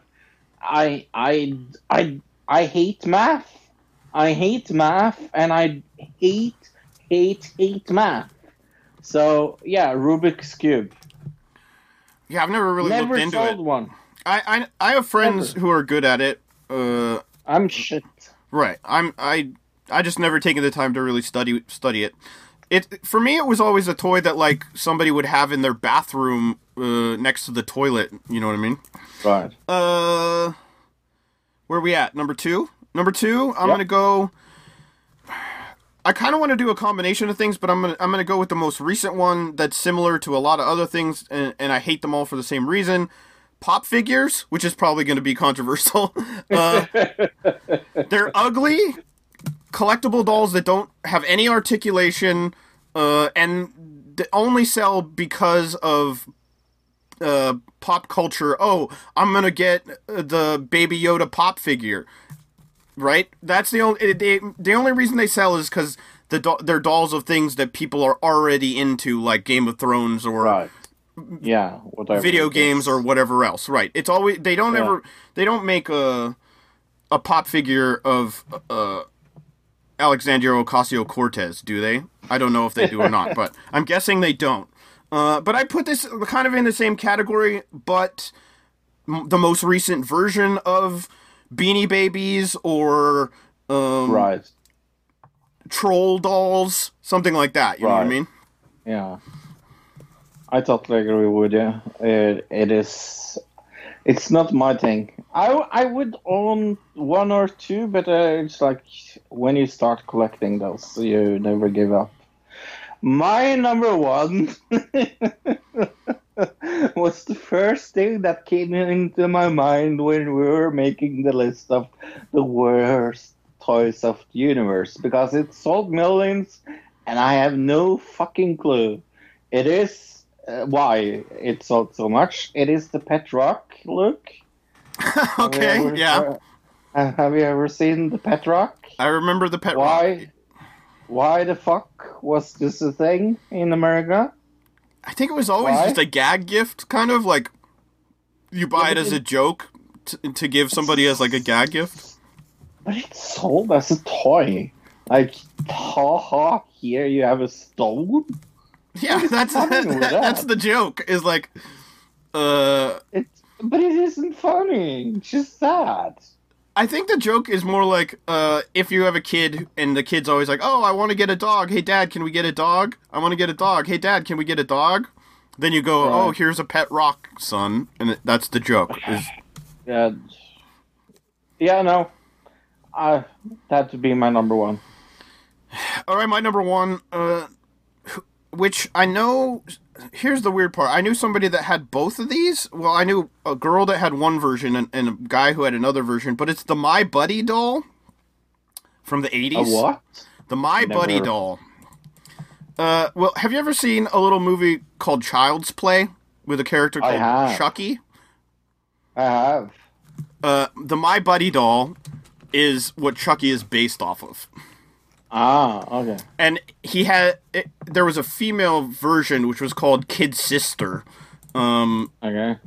Which was, there was a commercial. It was like My Buddy, and then there was the Kid Sister commercial as well, they were just terrible, creepy dolls. Number one, and number two, the commercial was like the whole concept of My Buddy is.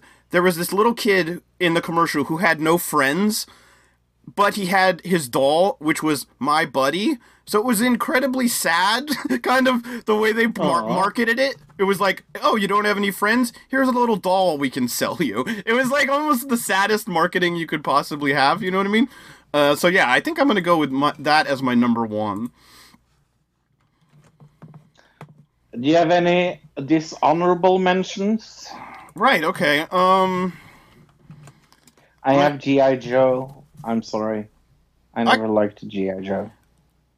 I kind of liked some of the toys when I was younger, but mostly just because of the action aspects of them. But I never had G.I. Joe. I don't think my parents would let me have G.I. Joe when I was a kid. Yeah. Duplo is on my list of dishonorable mentions. Gumby. I don't understand. Gumby. You remember Gumby? Like the little green clay person. It was like a claymation cartoon. It was like a super popular toy and never understood it. Okay, I just posted My Buddy in the chat there, Fro, so you can see a picture of it. Bratz dolls. I had in my dishonorable mentions. Holy shit. Why are they owning a Chucky? This was before the movie came out. Yeah, but look at the hairline on it. Isn't that weird? That is so weird. Slap bracelets from the 80s and 90s, which were just painful, and eventually they had to recall versions of them because they were slicing kids because they were like metal, so the plastic on the outside would come off and it would slice kids' wrists with the metal piece of the slap bracelet. I remember that. Taking it around your wrist, it hurt like fuck as well. It wasn't very fun. No. And they weren't, like, everybody had them. It was like the fidget spinner of our time, but it never really was a fun toy to play with, right? No. Time for you giving me shitty movies, because that's the end of the month. 12 Months of Hell. Luke is going to give me one movie each month that he has seen before that I haven't seen before. When these 12 months are done, we are going to create a bracket with 6 movies on each side. Then decide which movie of what of those 12 movies is the worst. And you are going to give me a new movie for the month of June. Yeah, I just sent it to you in the chat there. Okay. It's got 2 different names depending on what country you're from, because it's a French animated film. It's either called Dougal or The Magic Roundabout. It's from 2006, starring Jimmy Fallon. Okay. Florence and her animal friends live in an enchanted village, which is under the care of Sam the Bee, a kind wizard. Oh, I can't wait to see this. How a weird dark cloud approaches this sunny world after being axed in ice for acorns. Seabed, evil double. So Seabed evil's double reappears and threatens to start another ice age. Wow, Jimmy Fallon, Lee Evans, Ian McKellen, Tom Baker, Kylie Minogue, really? Yeah, because it's a French film, so it's got a lot of people, from Europe in French people. Right. Yeah. Yeah, because Kylie Minogue isn't from Australia or anything. Well, I mean, Ian McKellen, Robbie Williams, all these other people. Wow. Okay, that is going to be interesting. Some movie news. Hey, Oscars is delayed again due to the coronavirus. What a shock. Yeah, we're not really shocked. They did announce the Golden Globes apparently is still going to be happening, but the Academy Awards is delayed. So I'm kind of confused because I thought the Golden Globes happened, way before the Oscars do, but okay, whatever. Hey, you remember the actor Ron Perlman from those amazing movies and things he has done? He will donate $50,000 to Black Lives Matter if Ted Cruz will wrestle him. Hellboy star and politician have engaged in Twitter feud over the past few days. This is just funny. I know Ron Perlman would beat the shit out of Ted Cruz in a fight. Right, clearly this is not going to happen, but right. It is funny. It's just Twitter beef is what it is. I like it. It's funny. Gone with the Wind we talked about last week, Fro, if you remember that. I do. It got removed from HBO Max, but is now topping Amazon's best sellers chart after getting removed from there. So I think this is definitely kind of a Streisand effect thing where you remove it from one place and it just increases the interest of people that want to see it more now, right? Yeah, definitely. This is just so silly. I said it back then last week that I don't think it should be removed.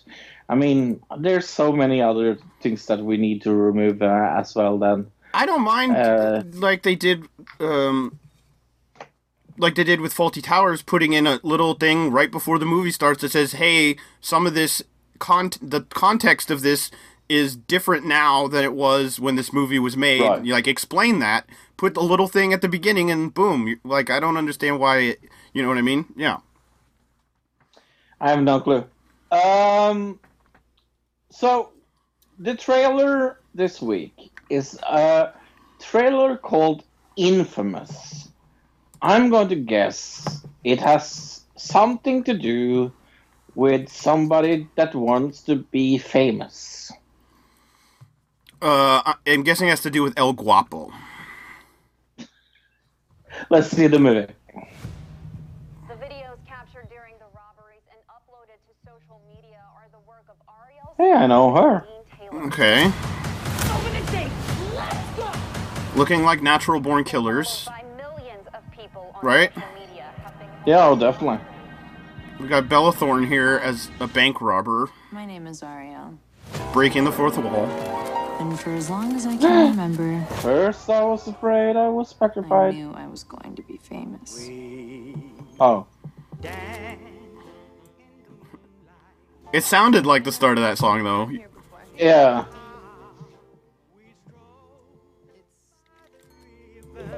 Such a small town. I need to get out of Florida.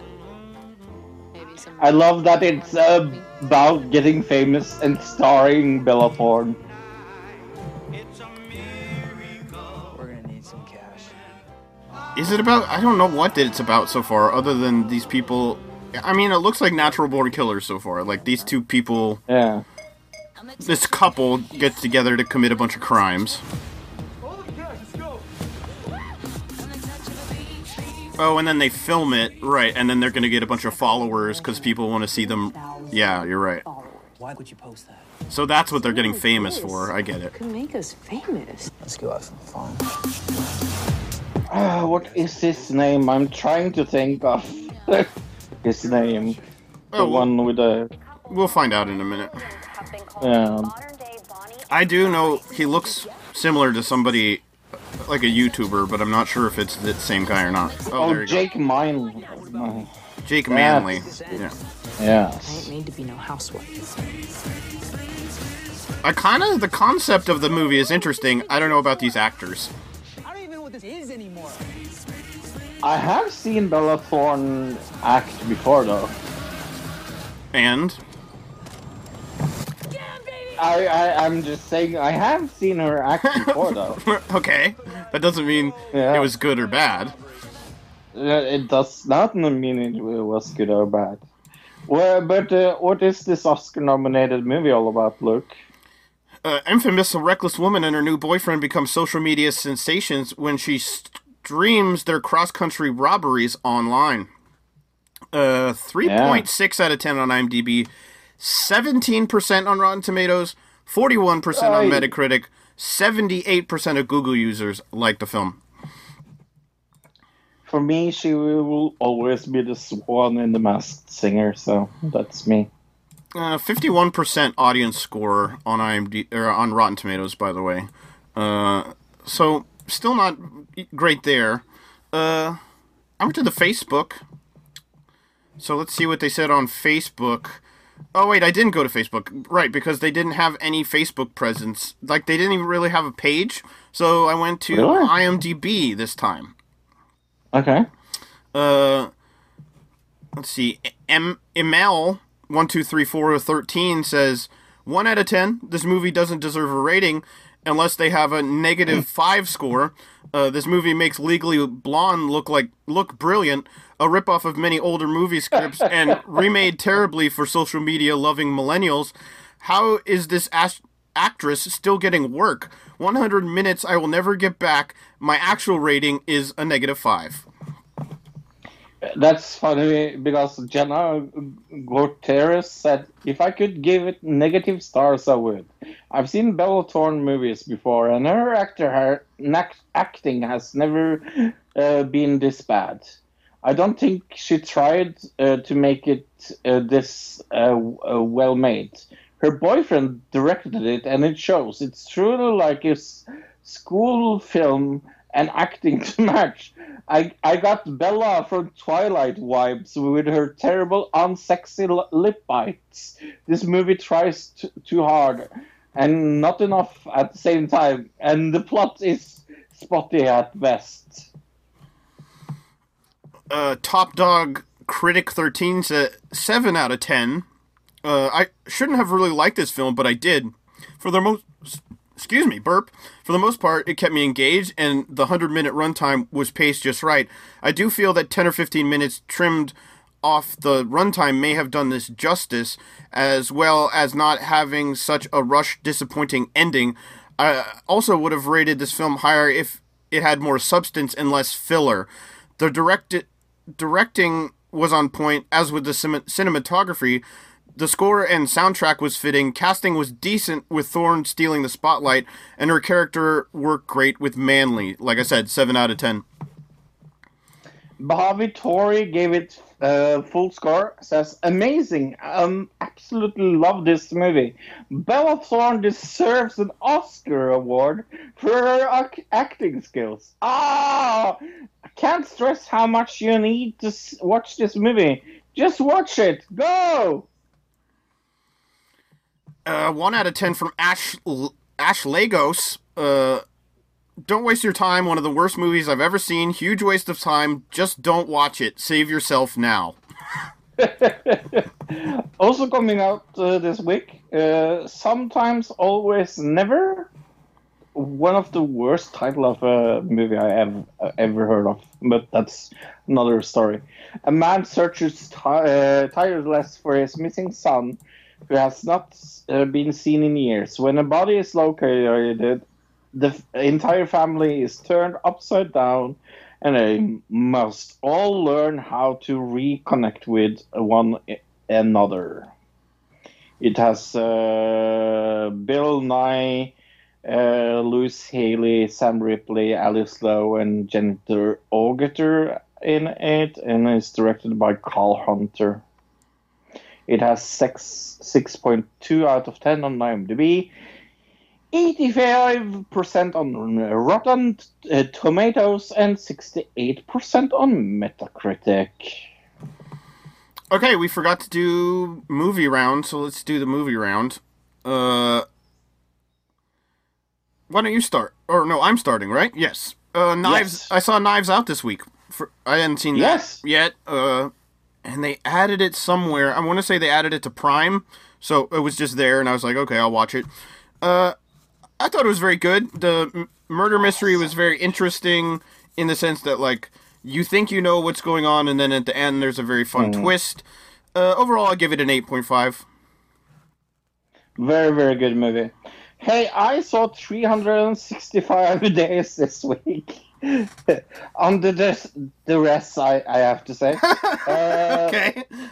It was definitely not my pick this week to pick a movie. So, have you ever heard of a movie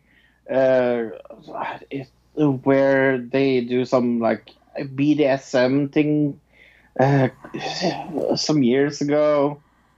It was kind of big. 50 Shades? 50 Shades of Grey or something like that. Mm-hmm. Do you remember that? Very independent movie. This is 50 Shades of Grey just with 365 days. So it's about this girl that a mafia boss has decided to give her a year to fall in love with him on. Dare the title 365 days. And in those 365 days, he has to prove his love for her. And this is very blah and extremely boring. Half of the viewers that watched this, that wasn't me, liked this movie and gave it a 7. I would give it a 4 out of 10. Maybe more for ladies than for me. Right.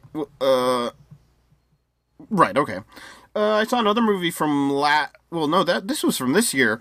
But it was one of the movies that I was looking forward most when we did our most looking forward to movies of the year. I don't remember what number it was for me, but Sonic the Hedgehog I saw this week. Mm. Ah, good one. I had a lot of fun with this movie. It is so funny. It's very funny. It's very engaging. It felt like when I was watching it, I didn't feel like at any point did I feel like, this is really long, or it feels like I'm wasting my time. It just felt like it went by really quick, and I had a lot of fun start to finish. I don't remember the actor who does the voice of Sonic, but he's very funny. Jim Carrey is very funny.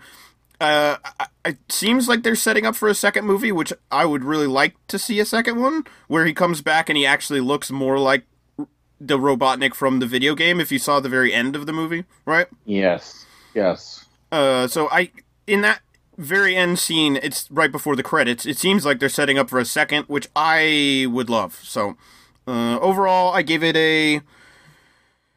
I'm gonna give it a 8, solid 8. It is very good and it's very funny. What wasn't very good and very funny this week was Artemis Fowl.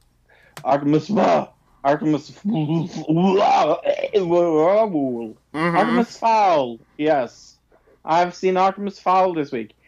I love the books. My expectations for this coming out into this movie was as low as they humanly can be, because I've seen the trailer.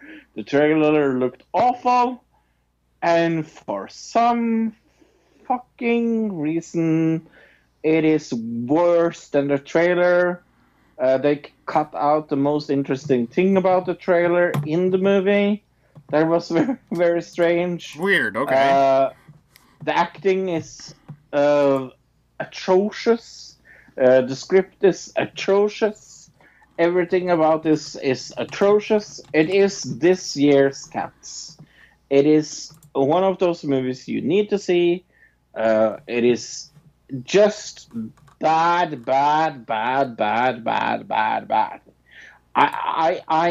I saw a pay-per-view this week, Backlash, and that was more entertaining, and that was given an F by me. So, okay, I saw the Unbreakable Kimmy Schmidt movie, which was called Kimmy versus the Reverend. I seen the TV show, but I didn't watch the whole TV show. I only watched like the first season, I think.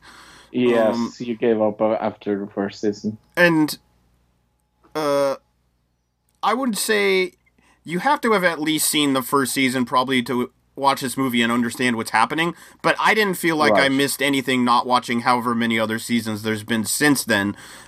If you know the basic concept of the story of what happened with Kimmy Schmidt and the bunker and all that other stuff, this movie kind of works. But the interesting thing about this is it's a Netflix interactive, meaning choose your own adventure type story. It was kind of funny just as funny as any episode of the TV show would be, right? Except it's interactive. The problem is the interactiveness of this is nothing compared to the interaction. Bandersnatch. Well, Bandersnatch is in the extreme end. I wouldn't even say this is as good as that one where you have to pick what the guy does, the survival one. Because that actually, like, when you pick something, it could take you in a different direction, different paths. Yeah. This is just like, there's one path, and if you pick any of the things that branch off that one path, it gives you a little, like, scene of what happened, and then it just puts you right back onto the same path. So in that sense, it's not much of a choose your own adventure, so I got to dock points there. Still very funny. I'll give it a 4.5. And then we saw something together, Luke. What did we see together? The Five Bloods. The Five Bloods. Tell me a little about that movie. Spike Lee film about 3 friends who were in Vietnam together, and they go back to find a treasure and also to find one of their friends who died in the war. He was buried there, so they want to find his body and bring it back to the U.S. I was going into this with a very positive mindset because this has gotten very, very much good reviews online. And I was kind of like thinking this was going to be a very good Spike Lee film. It is not a very good Spike Lee film. It's a very ordinary, okay Spike Lee film, in my eyes at least. Yeah, I think one of the problems is some of the stuff, the battle scenes from, like, it's supposed to be in Vietnam. They did not look realistic whatsoever. Right. It looked incredibly, Not I don't at know, all. just not well shot. Fake. Yeah. Some of the stuff, as far as, we're watching what's going to happen next, I was able to predict, like, multiple things way before they happened. Predictable would be one way to put it. It was still very well shot, a very interesting story. I understood what they're going for. It definitely had a lot to do with race relations and war and all that other stuff, and how America is seen around the world. There were a lot of different things it was trying to touch on. The problem really was some of the acting, and those war scenes really took it down a few points. Overall, I gave it a 6.5. I gave it a 6. I don't think it is better than that, to be completely honest with you. And I am a little disappointed because I was expecting a very good follow up to the Klansman. I mean, that's a very good movie, and this wasn't. I think another problem was the first hour is incredibly slow and barely anything happens. Very slow. Next week we will talk of news of the week. We will talk about Upload episode 8. We will have another digital review of Baby Teeth. I'm going to guess that is a horror movie about people losing their teeth. And our main topic will be Girl Scout cookies conspiration. What is that all about? Sorry, what was that thing you just said? Girl Scout cookie conspiracy? Yeah, conspiration I said, but that's okay. Okay. Yeah, there is a conspiracy about Girl Scout cookies. You don't have Girl Scout cookies in Norway, but you know what they are, right? No. Yes. Yeah, they're, Girl Scouts sell cookies, but clearly they don't make cookies. But where do the cookies then come from, Fro? That is the conspiracy we will be delving into next week. Yeah, don't go to the Scouts, people. It's run by Mormons. That's all I have to say. Check out audibletrial.com/anotherdigitalcitizen. That's audibletrial.com/anotherdigitalcitizen. You can get a free book, 30-day trial, and you can support the show if you cancel it after 30 days. But I don't think you will, because I am still a member there. So, go there. Yeah, but if you're hurting for money, you can cancel anytime and you won't be charged. Yeah. Which I know a lot of people are probably hurting right now. Yeah, Jeremy Round, you got anything? Well, I guess we just saw Kristen Stewart is going to be playing Princess Di in a movie, apparently. Yay. Yeah, I can't wait to see her decorate the walls of Paris. Oh, not too soon, but I went there. I sent you a video in the chat, Fro. This is trending right now. Let's see, what is it trending? On Twitter. Trending 2N3. I just upload. Yeah, well, it says McDonald's and McMuffin, and then Officer Karen are 3 and 4 right now, trending in the United States.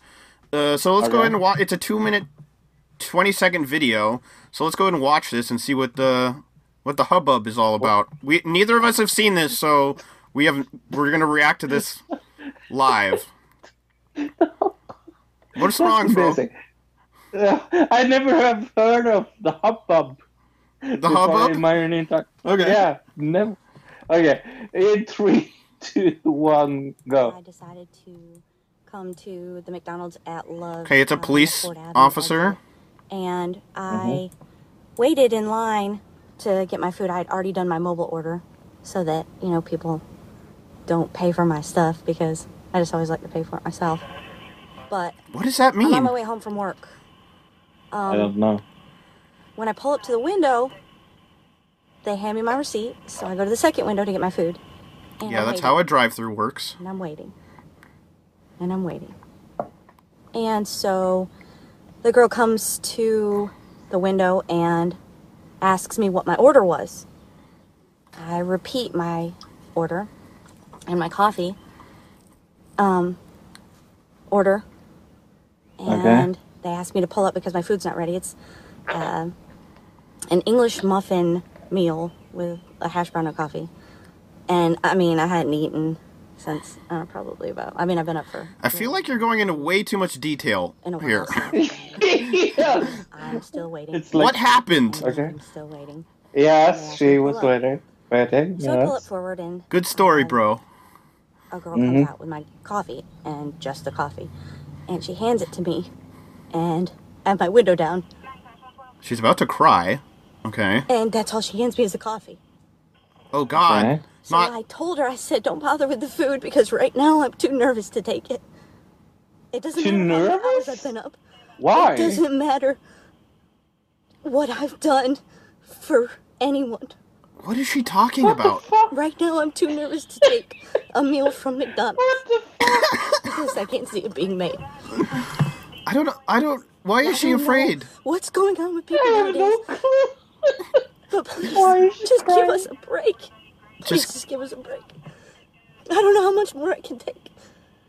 I've been in this for 15 years, and I've never, ever had such anxiety about waiting for McDonald's drive-thru food. So just have a heart, and if you see an officer, just tell them thank you. Because I don't hear thank you enough anymore. All I want is just my... Okay. Oh my God, that's funny. She had to wait for her McMuffin, so did she think that... She thought because she had to wait that they were gonna, try to poison her or something? That's my only thought as to what that means. I haven't... I don't know what to say. That is... Did she... That is just... Does she think you can't poison coffee? Because she said she took the coffee, right? So I'm very confused as to what that had anything... That was very confusing. Have you seen the Pope hat now? Or the PlayStation 5 as... Yeah, I've seen some other memes, actually, the Pope hat I memes. have to send you one. Yeah, I watched the PlayStation thing. I thought it was very good. I'm not sold on PlayStation 5 yet. I'm probably going to keep my number 4 for a while. I said it to you when I was talking about this, is that it's when they start making games exclusively for the PlayStation 5. That's when I maybe will switch. Because right now I don't have to switch. And it doesn't look like they're going to make anything exclusive. Right, okay. So, I don't really need a PlayStation 5. If I look at their hardware, it's just it doesn't really fit into what I have. I don't have that good TV, and right, yeah. It's not 4K TV. I don't have a 4K TV. I doubt I will have one in many years because they are shit expensive. Right, and then once you do, the PlayStation is going to be cheaper by then, so you might as well just wait, right? Yeah. Did you see the thing about Big Ed that tried to expose Rose? That was funny. No, I didn't see that. Oh yeah, no, PewDiePie talked about it. Oh, okay. I love Big Ed talk. He's so I think that might have been the incredibly video that got taken down by YouTube, because one of PewDiePie's videos got deleted from, at least in America, it's not up anymore. Really? And I didn't get to see it before it got taken down, so it might have been that video. Ah. Probably it had, if that video had footage from the 90 Day Fiancé, maybe it got claimed. Yeah. You know what I mean? I did. I think it at least had. But yeah, no. Other than that, I haven't seen much other than Cracking the Cryptic that I love still. Sudoku is fun, even though I'm been a hard week. I saw last night before I went to bed, Aunt Jemima's pancake syrup, you know what I mean? They're getting called out for kind of being racist. I think Uncle Ben's rice is also getting called out for being racist today. So those are things to look at. Anything else? Oh, the United States got hacked. Do you see this? Yeah, massive DDoS attack, on Sunday, I believe. From all around the world, Instagram, a whole bunch of different websites went down because they were, overwhelmed by this DDoS attack. Wow, I didn't hear about this. So what happened? Here, let me find an article. Do you have it? And then, let me find the article, and you go into whatever else really quick. Sure. What else have I watched? JCS Criminal Psychology videos. I really recommend them on YouTube. Steve Hofstetter, I recommend on YouTube. Have I bought your enough time? I did. Here, this is from Forbes. On June 15th, a flurry of reports of number of different services in the U.S. had indicated the country may be experiencing a DDoS attack. According to